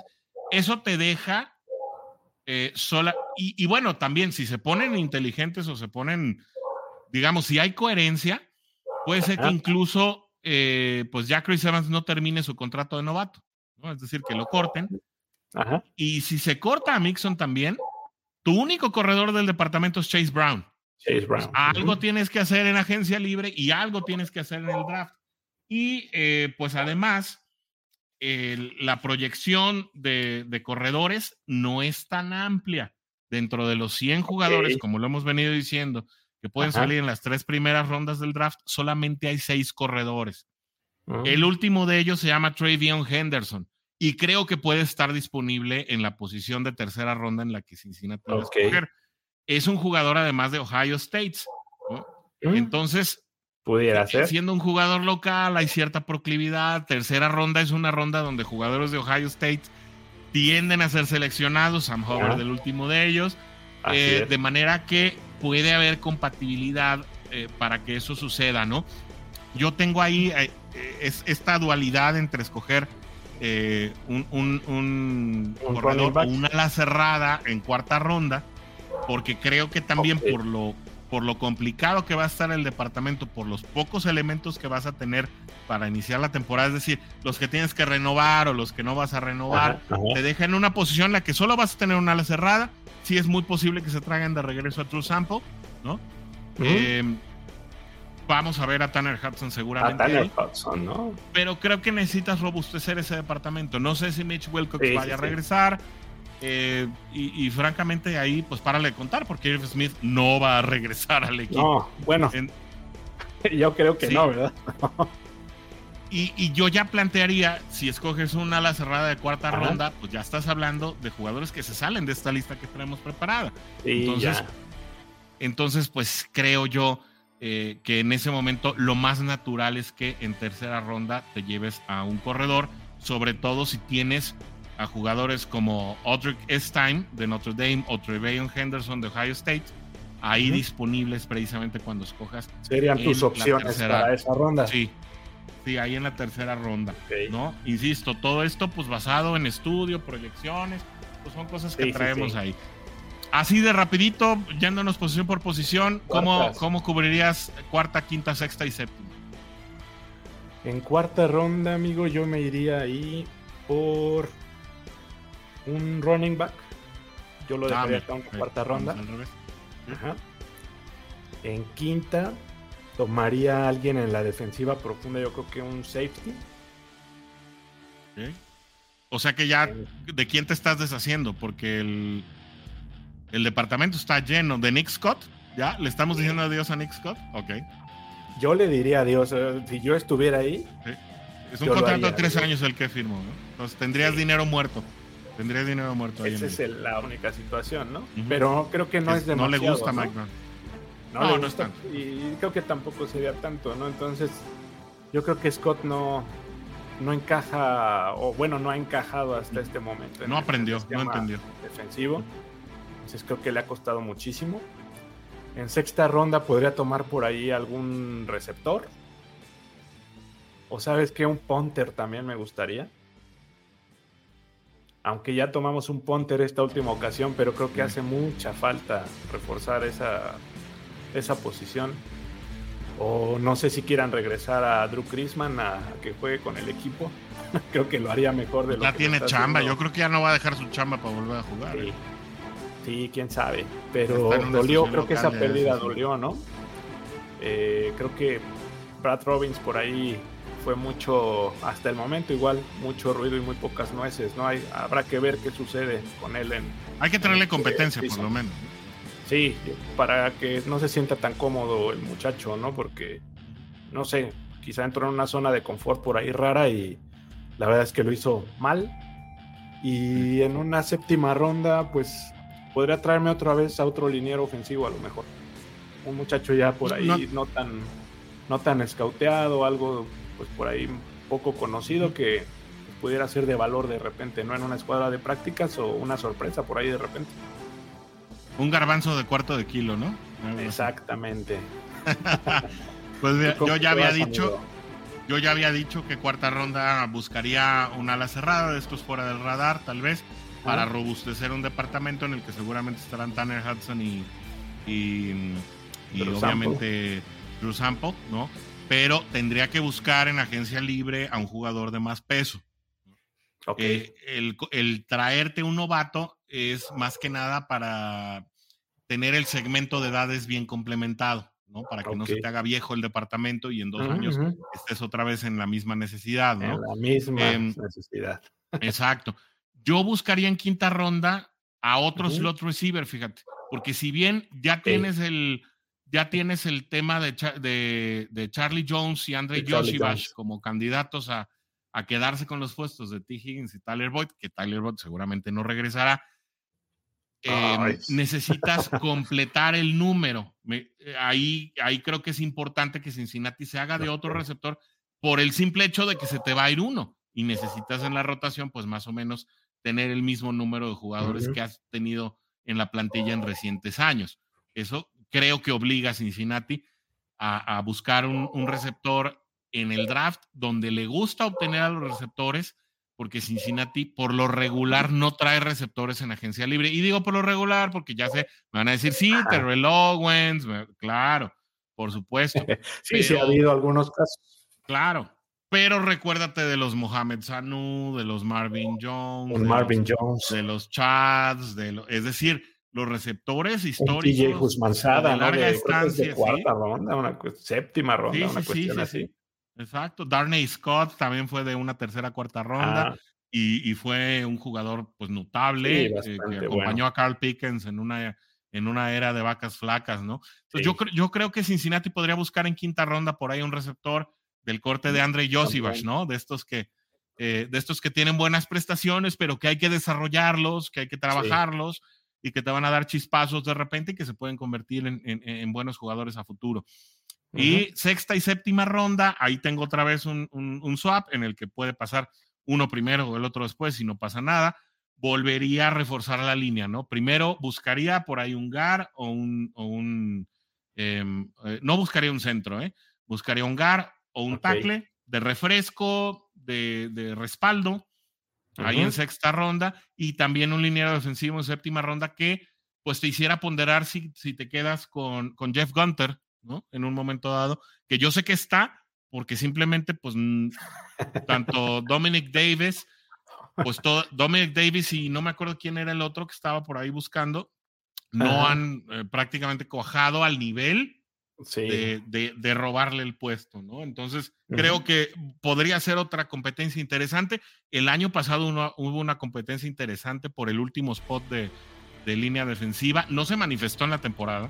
La verdad, Jay Tufele y Josh Tupou no prendieron ya en temporada, pero bueno, ya esa situación pues ya no, ya veremos cómo se desenvuelve, así que de esa manera manejaría yo el draft. Vamos a ver los comentarios, ¿te parece, de la WHORRRDEY Nation? A ver qué se ha dicho. Claro que sí. Y después nos vamos a la sección estelar del off-season, ¿no? Que es el WHORRRDEY, que nos encanta a todos. Dice Ceci Ruiz Alemán, WHORRRDEY, qué gusto escucharlos, qué gusto tenerte aquí, Ceci. Dan ahora es coordinador de la ofensiva, pero sigo preocupada por la defensiva. Pues lo que decíamos, ¿no? Luan Arumo tendrá que refrendar esta calidad. Creo que ahora ya sus jugadores tendrían que estar más compenetrados con el estilo. Creo que gran parte de las dolencias de Cincinnati fue precisamente estas jugadas en las que sobre todo el backfield, y estoy hablando de los safeties, se confundió en las asignaturas, corrió al lado equivocado, eso abrió muchos espacios para el pase de los rivales. Creo que es una situación que se atacará desde temprano en este offseason. Y bueno, pues Luan Arumo tiene que sacar adelante ese eslabón débil, ¿no? que tuvo la defensiva, y yo confío que tiene los talentos para hacerlo. Rodrigo Jiménez López nos dice: somos Bengals, buenas noches, ya que sea septiembre. Pues sí, pero todavía tenemos que librar el infame calor de mayo, que a mí la verdad me saca de mis casillas. Y bueno, pues a disfrutar el Super Bowl, por lo menos por ahora, ¿no? Garfield Barrera nos dice: ¿creen que Burrow se recupere por completo de la lesión que sufrió en temporada pasada? Él está confiado en estar de regreso ya para las actividades organizadas de entrenamiento, ¿no? Que son previo a la pretemporada. Exacto. Entonces él espera ya estar lanzando antes de pretemporada. Tiene toda la pretemporada ya para estarlo haciendo con el equipo. Yo confiaría que para la semana 1 ya va a estar listo con el equipo. No lo vamos a ver en pretemporada, eso sí, te las firmo. Sí, no creo. José Luis Díaz nos dice: creo que se lo merecía, pues había hecho un buen trabajo con el equipo, y así con las cosas en esta liga hay que tomar las oportunidades que se nos presentan. Hablando de Brian Callahan, yo le deseo todo el éxito del mundo al buen Callahan. Sí, yo comparto el sentir de José Luis, ¿no? Así es. A pesar que fue en su mano pasadora. Yo sí. Ok, sí, está respondiendo al comentario, ¿no? A la pregunta, sí. Confío en que se recupere el sencillo igual. Ahí compagino con José Luis. Y él dice que sin duda se iría por un running back. Nomás hay que ver en qué ronda nos dijo esto. ¿En qué ronda, José Luis?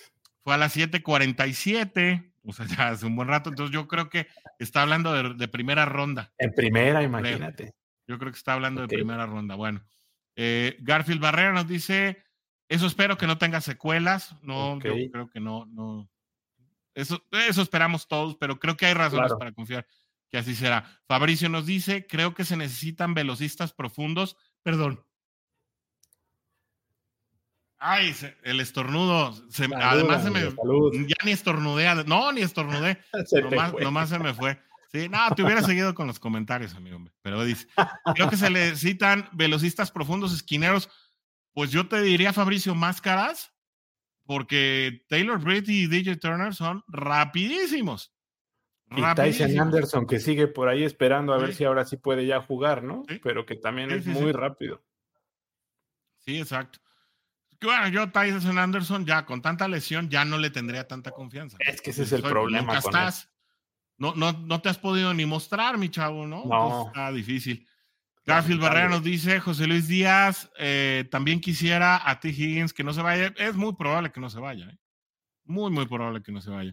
Eric Kelly Castañeda, mira, él nos pone ahí muy detallado, ¿no? Ronda 1, línea ofensiva. Luego, ronda 2, profundidad en la línea defensiva. O sea, en más o menos el mismo tenor de lo que andamos. Así es. Ronda 3, un cornerback. Yo estaba a punto de elegir lo mismo que tú, Eric. Pero al final sí me fui con lo del running back por los candidatos que hay, ¿no? Y porque, insisto, más bien creo que podrías buscar un corner con un poquito más de experiencia, porque está muy joven el departamento. De más vuelo ya. Más adelante un receptor, a lo que más o menos decía yo. Y en última ronda, un punter. Yo no traigo punter. Yo creo que ese sí lo puedes encontrar en agencia libre, fíjate. Incluso lo hayas en los undrafted. Sí, yo creo que ese dentro de los jugadores no seleccionados te encuentras a un buen competidor que eventualmente te saque el trabajo, creo yo. Sí, puede ser. Sí, Garfield Barrera dice: pues en el próximo draft sería darle una buena protección a Burrow. Ya está muy lastimado nuestro mariscal. Pues protección buena creo que lo tiene, o sea, por inversión. No ha quedado. Aquí anda Melvin Cano, mira, dice: amigos, feliz año desde Honduras, desde Tegucigalpa. Un abrazo, mi querido Melvin. No había tenido la oportunidad de saludarlos, espero, por el amor de Dios, que Burrow no se lesione este año, eso estamos esperando todos. Aunque ahora que estamos más tranquilos sabiendo que ahí está Browning, sí te saca la chamba. Sí, como quiera que sea, ¿verdad? Sí, dice: les dejo una rebotando. Burrow es nuestro lock. No, eso está muy manoseado. Yo rechazo esa narrativa. No, siento que Burrow es medio cristalino, se invirtió mucho. Dice lana en mexicano, mucho pisto, lana en mexicano. Okay. Y no lleva ni 3 temporadas completas. Bueno, 2 de 4. Yo no creo. Yo creo que ha sido... Circunstancias, ¿no? Sí, son circunstancias muy distintas, porque esta de la mano, pues viene una situación súper circunstancial que le puede pasar a cualquiera, ¿eh? Sí. Es más, Safe Flowers estuvo así el domingo de hacerse una. También por andar haciendo corajes, ¿no? Sí, ahí andaba azotando la banca y ahí por ese fumble que tuvo. Es que no te puedes aventar así. Bueno, ya hablamos de eso. Eduardo Ramírez nos dice línea ofensiva primera ronda, línea defensiva segunda ronda. Yo creo que ese es el consenso general. Más o menos por ahí vamos. A la cerrada en tercera. Ahí el problema, Eduardo, como lo dijimos, es quién sabe si te halles una ala cerrada en tercera ronda. Como ya no hay candidatos grandes disponibles, yo lo dejaría a una ronda posterior, ¿no? Porque ya estás buscando fuera del radar, ¿no? Linebacker en quinta ronda, yo no lo haría por la razón que ya les puse. Running back en sexta. Y yo siento quinta, amigo. Es cuarta linebacker, quinta running back. Sí, tienes toda la razón. Sí. Bueno, quinta, a lo mejor todavía te hayas algo, pero y otra vez por el número, yo me precipitaría el número 3, pero sí. Strong safety, mira, él soluciona esta situación en el draft, lo cual me parece inteligente. Y un wide receiver hasta la 7. Bueno, sí, la verdad es que cada quien pondera distinto. Sí. Es bastante adecuado también lo que expone Eduardo. Melvin nos dice también, ese contrato de Burrow sí que nos limita.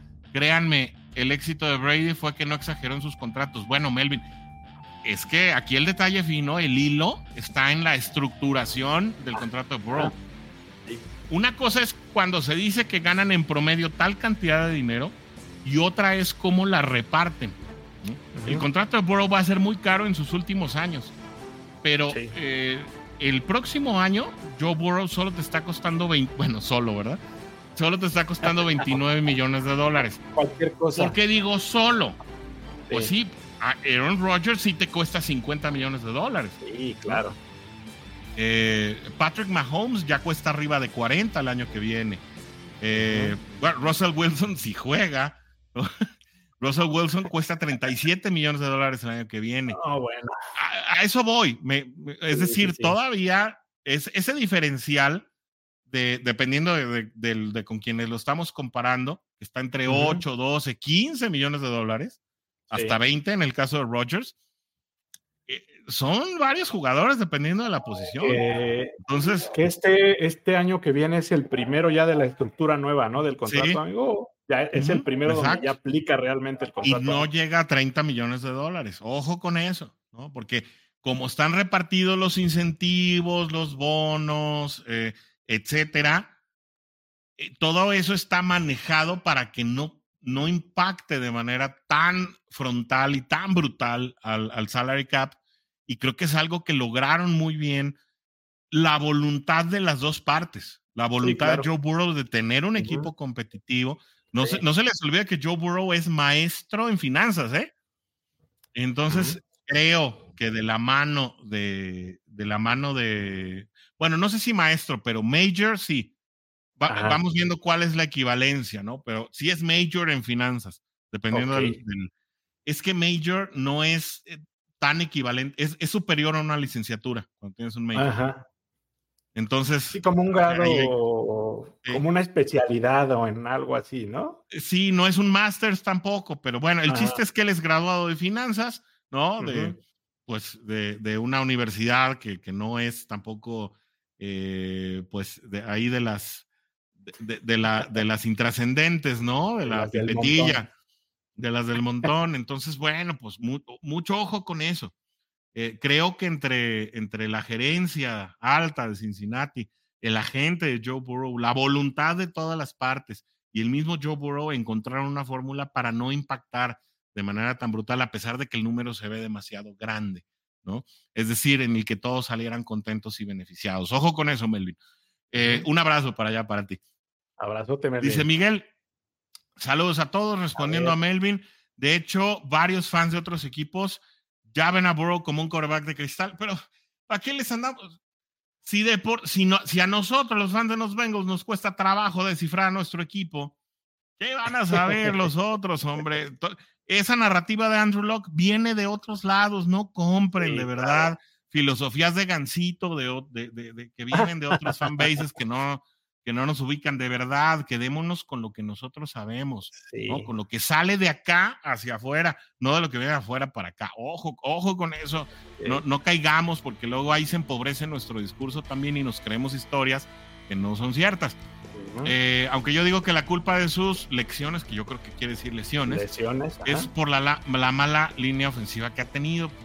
Yo me reservo mi opinión porque yo creo que este año fue la excepción. Yo creo que además ha tenido, pues la línea ofensiva ha venido mejorando año, aunque sí quisiéramos que sí hubiera sido mejor, ¿no? Sí, claro, indudable. ¿Sí? Mira, Ilse aquí anda, sí nos escuchó, mira, ella... Gesicki para Ilse es como McPherson para Pierre, así. Como, ¿no? Para Pierre. No me recuerden ese dolor, maravilla de tight end, pues sí, ojalá nos lo podamos traer y así lo puede seguir queriendo Ilse, así le puede seguir teniendo cariñito. Melvin nos dice, qué lástima lo de T y lo de Boyd, no habrá posibilidades de que se quede alguno, todas las posibilidades de que se quede T. Higgins. Sí. Es lo que por eso es importante que vengan a ver Somos Bengals semana tras semana. Incluso hasta los dos, ¿no? Yo creo que de que hay forma de hacer funcionar las cosas, hay forma. Pero dudo que pase. Sí, pues forma hay, ¿no? Forma hay, pero sí, mira, claro, por la manera en que ha estado declarando Tyler Boyd, y también yo creo que basados en su comportamiento aquí dentro del equipo, yo creo que Tyler Boyd se merece el mejor contrato que pueda conseguir este offseason y no creo que Cincinnati se lo vaya a dar. Se lo pueda dar, ¿no? Sí, porque él ya se hizo a un lado muchas veces. No se lo pueda a lo mejor dar, ¿no? Yo creo que también va a ser un tema de voluntad ahí, aunque me duela decirlo así. No, de Cincinnati como equipo. Por la edad de Tyler Boyd, por la ventana del Super Bowl, por las condiciones que imperan, por el talento que tiene a bordo. Amigo, ¿no crees que sea no que se lo quiera, sino que no pueda quizá dárselo con lo que se viene de los demás contratos? También hay parte de eso. Yo creo que es un poco de las dos cosas. ¿No? Sí, pero por la manera también que ha estado hablando ante el público Tyler Boyd, pues es obvio que él esté buscando el mejor contrato posible y sí se lo merece, oportunidad, claro.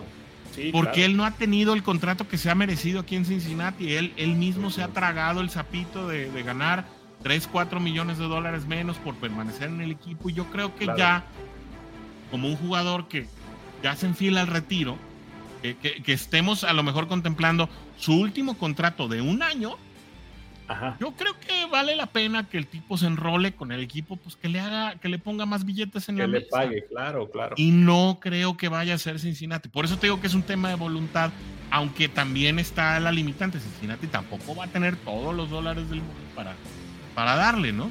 Sí, claro. Porque a pesar de que, como vimos, es el cuarto equipo con más salary cap disponible, pues también tiene un listonón embrutecido de jugadores a los que hay que renovar. Entonces, caray, no sí, o renovar o trabajar en alguna extensión antes de tiempo, quizá también antes de que te cueste más otro jugador, también puede ser. Pues sí, pero los agentes no comen lumbre, ¿no? Claro. No se van a ir así tan fácil. Sí, no. Así es. Bueno, Garfield Barrera nos dice en primera ronda un mariscal de campo. Ay, caray. Hombre. Garfield. Ya, bueno, luego nos platicas por qué. En segunda ronda un running back y en tercera ronda un liniero defensivo y en cuarta un defensivo. Bueno, ahí está la proyección de Garfield Barrera. José Luis Díaz dice, ha de ser como un diplomado en finanzas, hablando de la carrera de Joe Burrow, que aquí en el país es como previo para acceder a la maestría, algo por el estilo, lo más que sí se aventó la carrera, pues, o sea, es decir, tiene como la carrera y un plus, ¿no? Ese es el major. Exacto. O sea, tienes tu grado y tienes el y major. Además un es extra, que el sistema educativo americano pues sí funciona distinto. O sea, a veces es distinto, a veces es difícil equipararlos, pero sí, creo que lo que más se aproxima es algo así como lo que dice, como lo que dice José Luis. Sin embargo, ese diplomado estaría incorporado en tus estudios, ¿no? Cuando tienes un major. Carlos Chacón nos dice, saludos, llegué tarde, pero aquí estamos, bienvenido. Saludos, Carlos. Qué bueno tenerte acá.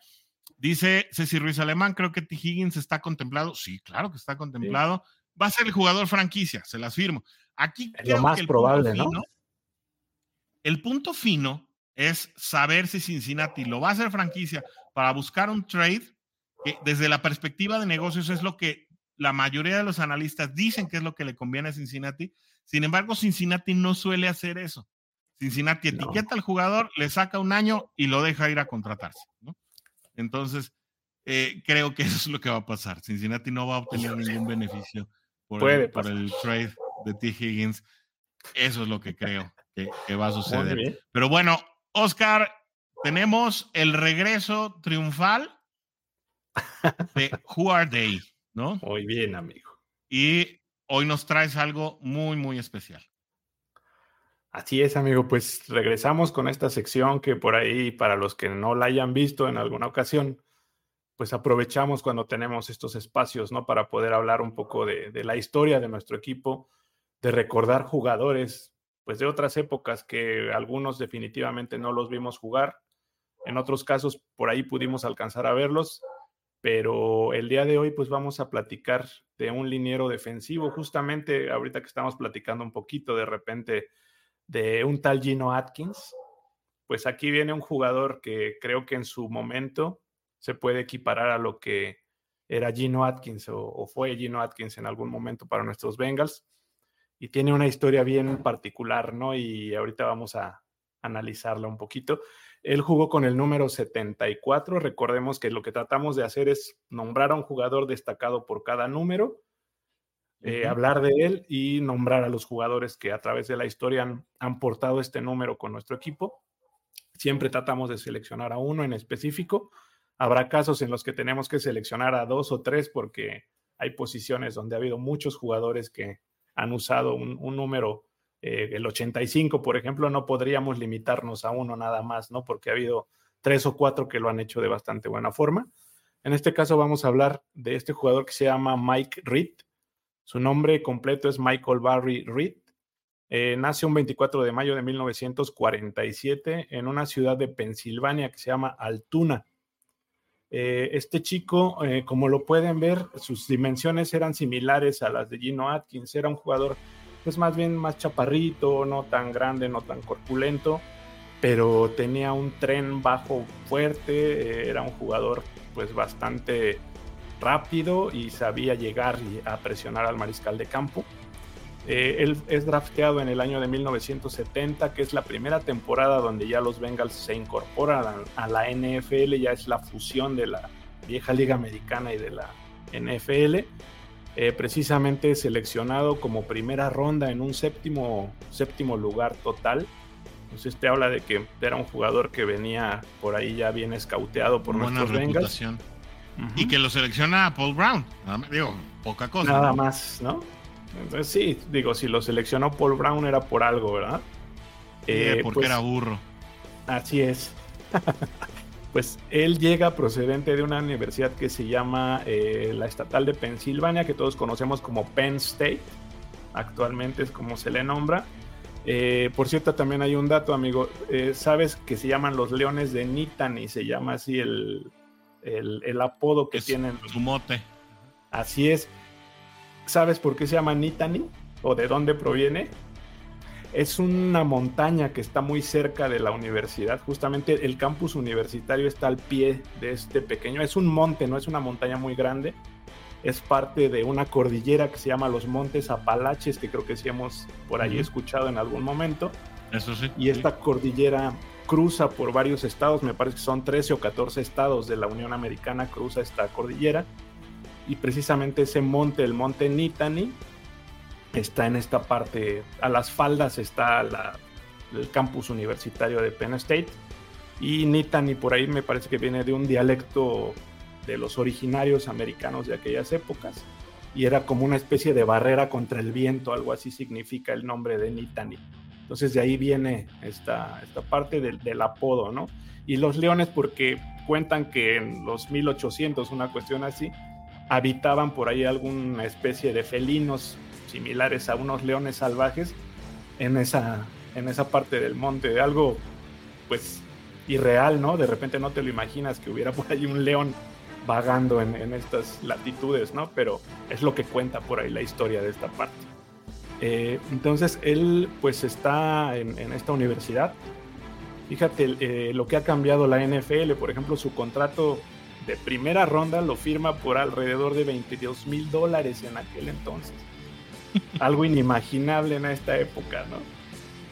Y en esa época pues era un dineral, ¿no? Esa firma. Pero pues ya un jugador de séptima ronda gana más por partido que esa cantidad hoy, ¿no? Así es. ¿Cuánto ha cambiado toda la historia, no? Un jugador muy importante, les decía, en la universidad, por ejemplo, entre el año 68 y 69, terminan con marca de 22-0 la Universidad de Penn State, invictos como tal, no campeones nacionales, porque recordemos que se vota y hay otra situación por ahí extraña se hacía antes para darle el campeonato nacional a las universidades, no era por récord que lo hacían, entonces había una votación por ahí de la prensa y por eso es que no son campeones nacionales, pero la verdad es que un equipo muy destacado en esa época. Él tiene premios, el premio Outland, el premio Maxwell, es uno de los mejores jugadores de su universidad. Incluso fue votado para el Heisman en aquella época, queda quinto lugar. Algo curioso para un liniero defensivo. Entonces llega pues aquí a Cincinnati. Primero decir que también tenía inclinación por ciertas artes, ¿no? Le gustaban las artes, la actuación, la música, que lo vamos a ver un poquito más adelante. Él cuenta que desde los 6 años, por ejemplo, aprendió a tocar piano en un piano viejo que tenía por ahí su bisabuela. Empieza por ahí a hacer sus pininos en el piano. Después platicaremos un poquito de lo que pasó con ese amor por la música, ¿no? También se destaca en las artes, un poquito de actuación, ahí hace teatro en la universidad.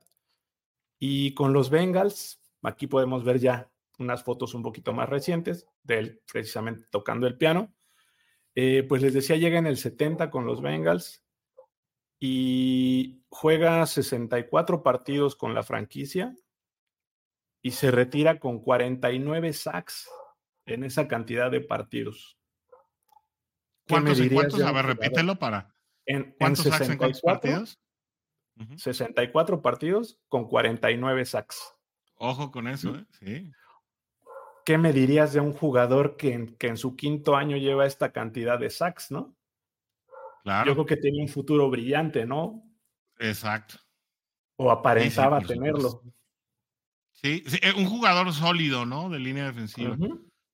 Sí, ¿no? desde que un llega. Un equivalente a un Darius Smith, por ejemplo. Ok, imagínate, ¿no? En su año, por ejemplo, de la comparación de Geno Atkins, que no hacía tantos sacks, pero que... de esa época. Sí. Si esta fuera la estadística, por ejemplo, y se hubiera tomado en cuenta, recordemos que todavía no se tomaban como oficiales en aquel entonces estas estadísticas. Además, si esta estadística fuera oficial, él sería por ahí del tercer o cuarto lugar histórico de los Bengals en sacks. Lamentablemente no se tiene el registro, no se contemplaba. Por ahí en su primer año logra jugar en algunos partidos, 9 partidos. Justamente es parte del primer equipo que gana la división y que llega por primera vez a los playoffs en aquel 1970 los Bengals. 71 y 72 tiene 12 capturas en cada año. Recordar que eran temporadas de 14 juegos nada más. Después en el 73 tiene por ahí 13 capturas, que es su máximo histórico. Y en el 74 registra menos, son 7. Empieza a tener ciertas cuestiones de lesiones, algunas otras cuestiones que lo van mermando lamentablemente. Pero pues lo que decíamos, su carrera auguraba quizá un jugador que llegara pues quizá hasta el Salón de la Fama, ¿no? A ser uno de los mejores en su posición. Y de repente, después de la temporada del 74, decide retirarse. Literal, se retira del fútbol americano, ya no vuelve a jugar. Se retira, él cuenta que de repente algún día estaba por ahí entrenando con su perro justamente y de repente le viene un flachazo a la cabeza y él empieza a pensar, ¿no? A decir, ¿en serio vas a hacer esto? ¿Esto que estás haciendo es a lo que te vas a dedicar toda tu vida? Empieza a reflexionar de repente y decide en ese momento que ya no va más, ¿no? Que la NFL ya hasta ahí llegó. Se va y empieza a explotar su talento pues musical y artístico del que estamos platicando, de que por ahí de repente lo empezó a encontrar. Empieza a dedicarse a tocar el piano, primero con alguna banda, después por ahí en solitario, y empieza a tocar en un restaurante y en unos bares, primero en Cincinnati, y después está por ahí cerca de Pensilvania, que como les decía, de ahí viene él. Están muy cerca, ¿eh? Están muy cerca. Pensilvania está al sureste de Ohio. Uh-huh. Justo es lo que te iba a decir. Por ejemplo, los nombres de los hoteles donde toca, uno está justo donde está el río Ohio y el otro está donde está el río Allegheny, que es el que hace poquito platicábamos de los 3 ríos que confluyen en Pittsburgh. ¿Mm? Sí, por eso el estadio de los 3 ríos. Uh-huh. Pues ahí te va el dato, creo que más sorprendente de este jugador. A ver. Pues bueno, para ti que te encanta la música country, amigo. Sí, soy fan. Pues Mike Reed es el único jugador en la historia de nuestros Bengals que lo que tiene como premio, si no ganó en su momento un Heisman, pues sí ganó un Grammy. Mira. Fíjate qué curioso. Un como jugador como músico country. Americano. Sí, como compositor de música country en el Voy año a del buscar 84. Sí. Voy a buscar sus canciones. En el año del 84 gana un premio Grammy como mejor compositor de country con una canción que se llama Stranger in My House. Así se llama la canción que le dio su Grammy. Y la canta alguien que se llama Ronnie Millsap. No sé si por ahí alguna vez lo hayas escuchado. Es el músico que la grabó. No me suena. Esa canción.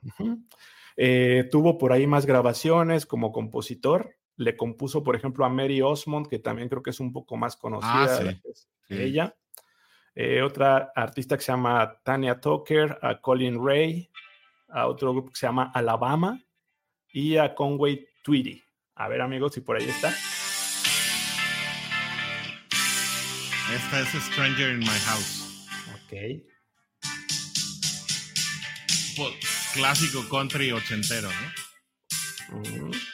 Pues con es de Mike Reed, de rock, ¿no? ¿Sí? Así es. Y pues de hecho veo que hay varios artistas que hicieron el cover, ¿eh?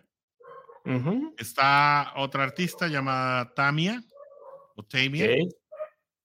Sí, y varias versiones de Ronnie Millsap. Además. Uh-huh. No, pues mira. Entonces, por ahí, mira, creo que un dato de los más curiosos que hemos encontrado de nuestros jugadores de los Bengals. Sí. Y para cerrar, amigo, me gustaría por ahí hablar de algunas citas o de algunos, pues, frases por ahí que de repente dijo en algún momento Mike Reed. Y, por ejemplo, se refería al fútbol americano diciendo que le encantaba jugarlo, pero que para él era una cuestión casi mítica. Él se imaginaba como un artista que se ponía un disfraz, su casco, toda la armadura tal cual, y era como su alter ego quizá, ¿no? De repente jugando al fútbol americano. Entonces le daba esa connotación finalmente de un artista, ¿no? Entonces quizá en el momento en que ya no representó esto para él el jugar el fútbol americano fue donde vino esta situación de decir, pues ya no quiero hacerlo, ¿no? Ya no quiero jugar. Ya perdió ese encanto de repente del que tenía. También hay otra frase que él recuerda que dice que su papá siempre se las decía y que le gustaba mucho, ¿no? Decía que su papá les decía que siempre al levantarse, antes de poner un pie fuera de la cama, pensaran si lo que iban a hacer ese día los iba a hacer felices, que tenían que buscar algo que los buscara hacer felices ese día y que entonces pues iba a valer la pena realmente tomar el esfuerzo de hacerlo. Y también cuenta de repente que aprendió mucho obviamente de los coaches que tuvo, por ejemplo, pues ni más ni menos a Paul Brown, en el colegial con Penn State, yo creo que lo han escuchado, a Joe Paterno también es una institución histórico. De años y años coachando también en Penn State, pero también dice que igual pues él solía tomar sus clases de piano con un maestro que se llama Earl y pues él le decía de repente, Earl, ¿qué hoy tienes ensayo también de lo de fútbol? Y él le decía, sí, dice, tengo que ensayar. ya me tengo que ir de aquí de la clase de piano. Y lo mismo, le decía, me tengo que ir a poner mi disfraz para entrenar al fútbol americano. Entonces, pues creo que otra historia de esas, pues curiosas, ¿no? Y de repente no tan contadas, ¿no? De nuestros Bengals, y que pues valía la pena traerla a colación. Y me gustaría mucho agradecerle, como te había platicado, amigo, a nuestro compañero de la jungla hispana que se llama Sebi Uma, que me ayudó con esta investigación. Por ahí él tenía un artículo de este jugador, yo retomé algunas partes e hice pues, otra parte de complementar datos, ¿no? Pero creo que una historia bonita que vale la pena contarse, y pues muchas gracias, amigos, por estar al pendiente aquí. Un abrazo para él y para todos los amigos de la jungla hispana que hacen un maravilloso trabajo desde allá y que siempre le celebramos esa afición y esa seriedad y ese profesionalismo también con el que se dedican a hacer el anuario de los Cincinnati Bengals en español, labor ininterrumpida desde hace muchos años, la cual pues obviamente encomiamos y celebramos como un esfuerzo inusitado, que creo que pues entre todos los esfuerzos que poco a poco vamos haciendo, quienes nos tomamos en serio el tener productos mediáticos relacionados con nuestros Cincinnati Bengals, pues hacemos una gran familia que se va complementando y que va siempre pues llenando esos espacios que tal vez hasta hace muchos años estaban vacíos, pero que hoy están llenos precisamente porque cada vez más gente se anima a darle voz a la WHORRRDEY Nation y nosotros somos parte de ese esfuerzo, ¿no? Como parte de ese esfuerzo también los queremos invitar a que pues puedan ser el primer cliente de 2024 de la tienda en línea de WHORRRDEY Nation Español y Somos Bengals. Ahí tienen el link. Así que bueno, todavía pueden ser los primeros compradores del año, ¿no? Así que durante enero no hemos tenido un solo comprador o un solo donador. Vale la pena, pueden donar desde $1 si es que no quieren comprar ningún artículo, pero la verdad es que los artículos están muy bonitos y todos son relativos o alusivos al equipo de nuestros amores, los Cincinnati Bengals. Así que tomen nota, http:// somos Bengals shop en inglés de tienda fourthwall o cuartapared.com. Ahí digo esto para quienes nos están escuchando en plataformas de audio y que no pueden ver aquí el display que está en pantalla, pues ahí pueden obtener estos productos que pues hemos diseñado con mucho cariño para quien o quienes deseen ayudarnos a sustentar este gran esfuerzo. El proyecto que Somos Bengals de WHORRRDEY Nation en español. Así es, para garantizar nuestro futuro aquí en las redes. Y con esa invitación, querido Oscar, pues llegamos al final de nuestro contenido de hoy, a pocos minutos de que nos pase la guillotina, así que nos vamos, pero nos vemos el próximo martes puntualitos a las 7. Yo había dicho que el siguiente martes no hay programa, pero me equivoqué, es hasta dentro de 15 días. Después del Super Bowl es cuando no hay programa, ¿no? Así que todavía nos vemos el próximo martes puntualitos a las 7, Oscar. Sí, amigo, claro que sí. Aquí la cita puntual. Pues muchas gracias por todos sus comentarios, por todas sus muestras de cariño, ¿no? Que tenemos a lo largo de toda la semana de nuestra querida WHORRRDEY Nation. Gracias por seguirnos, gracias por estar atentos al contenido. Gracias por pues todos los likes, los videos que pues por ahí nos siguen, ¿no? Les van dando su pulgar arriba, su campanita. Recuerden que pues todos estos datos históricos por ahí los vamos a estar subiendo también a nuestras redes, y poquito a poco vamos a ir así creciendo la biblioteca, ¿no? Para que la vayan contemplando. Muchas gracias, amigo, un abrazote bien grande, cuídate mucho, cuídense mucho todos, por favor, WHORRRDEY Nation, y nos vemos aquí la próxima semana. Así es, un fuerte abrazo para todos los fans de los Bengals que nos estuvieron acompañando y comentando en este programa. Y los de otros por permanecer equipos siempre con nosotros. Sí, los de otros equipos también. Claro. de habla hispana y por todas las latitudes de este planeta donde se habla en español de nuestros Cincinnati Bengals. Con eso nos despedimos por esta semana, pero nos saludamos justo en 7 días, puntualitos a las 7 de la tarde, cuando sea nuestra próxima oportunidad de decirnos ¡Uy! Gracias por acompañarnos en el programa de hoy. No olvides sintonizarnos el próximo martes a las 7 de la tarde.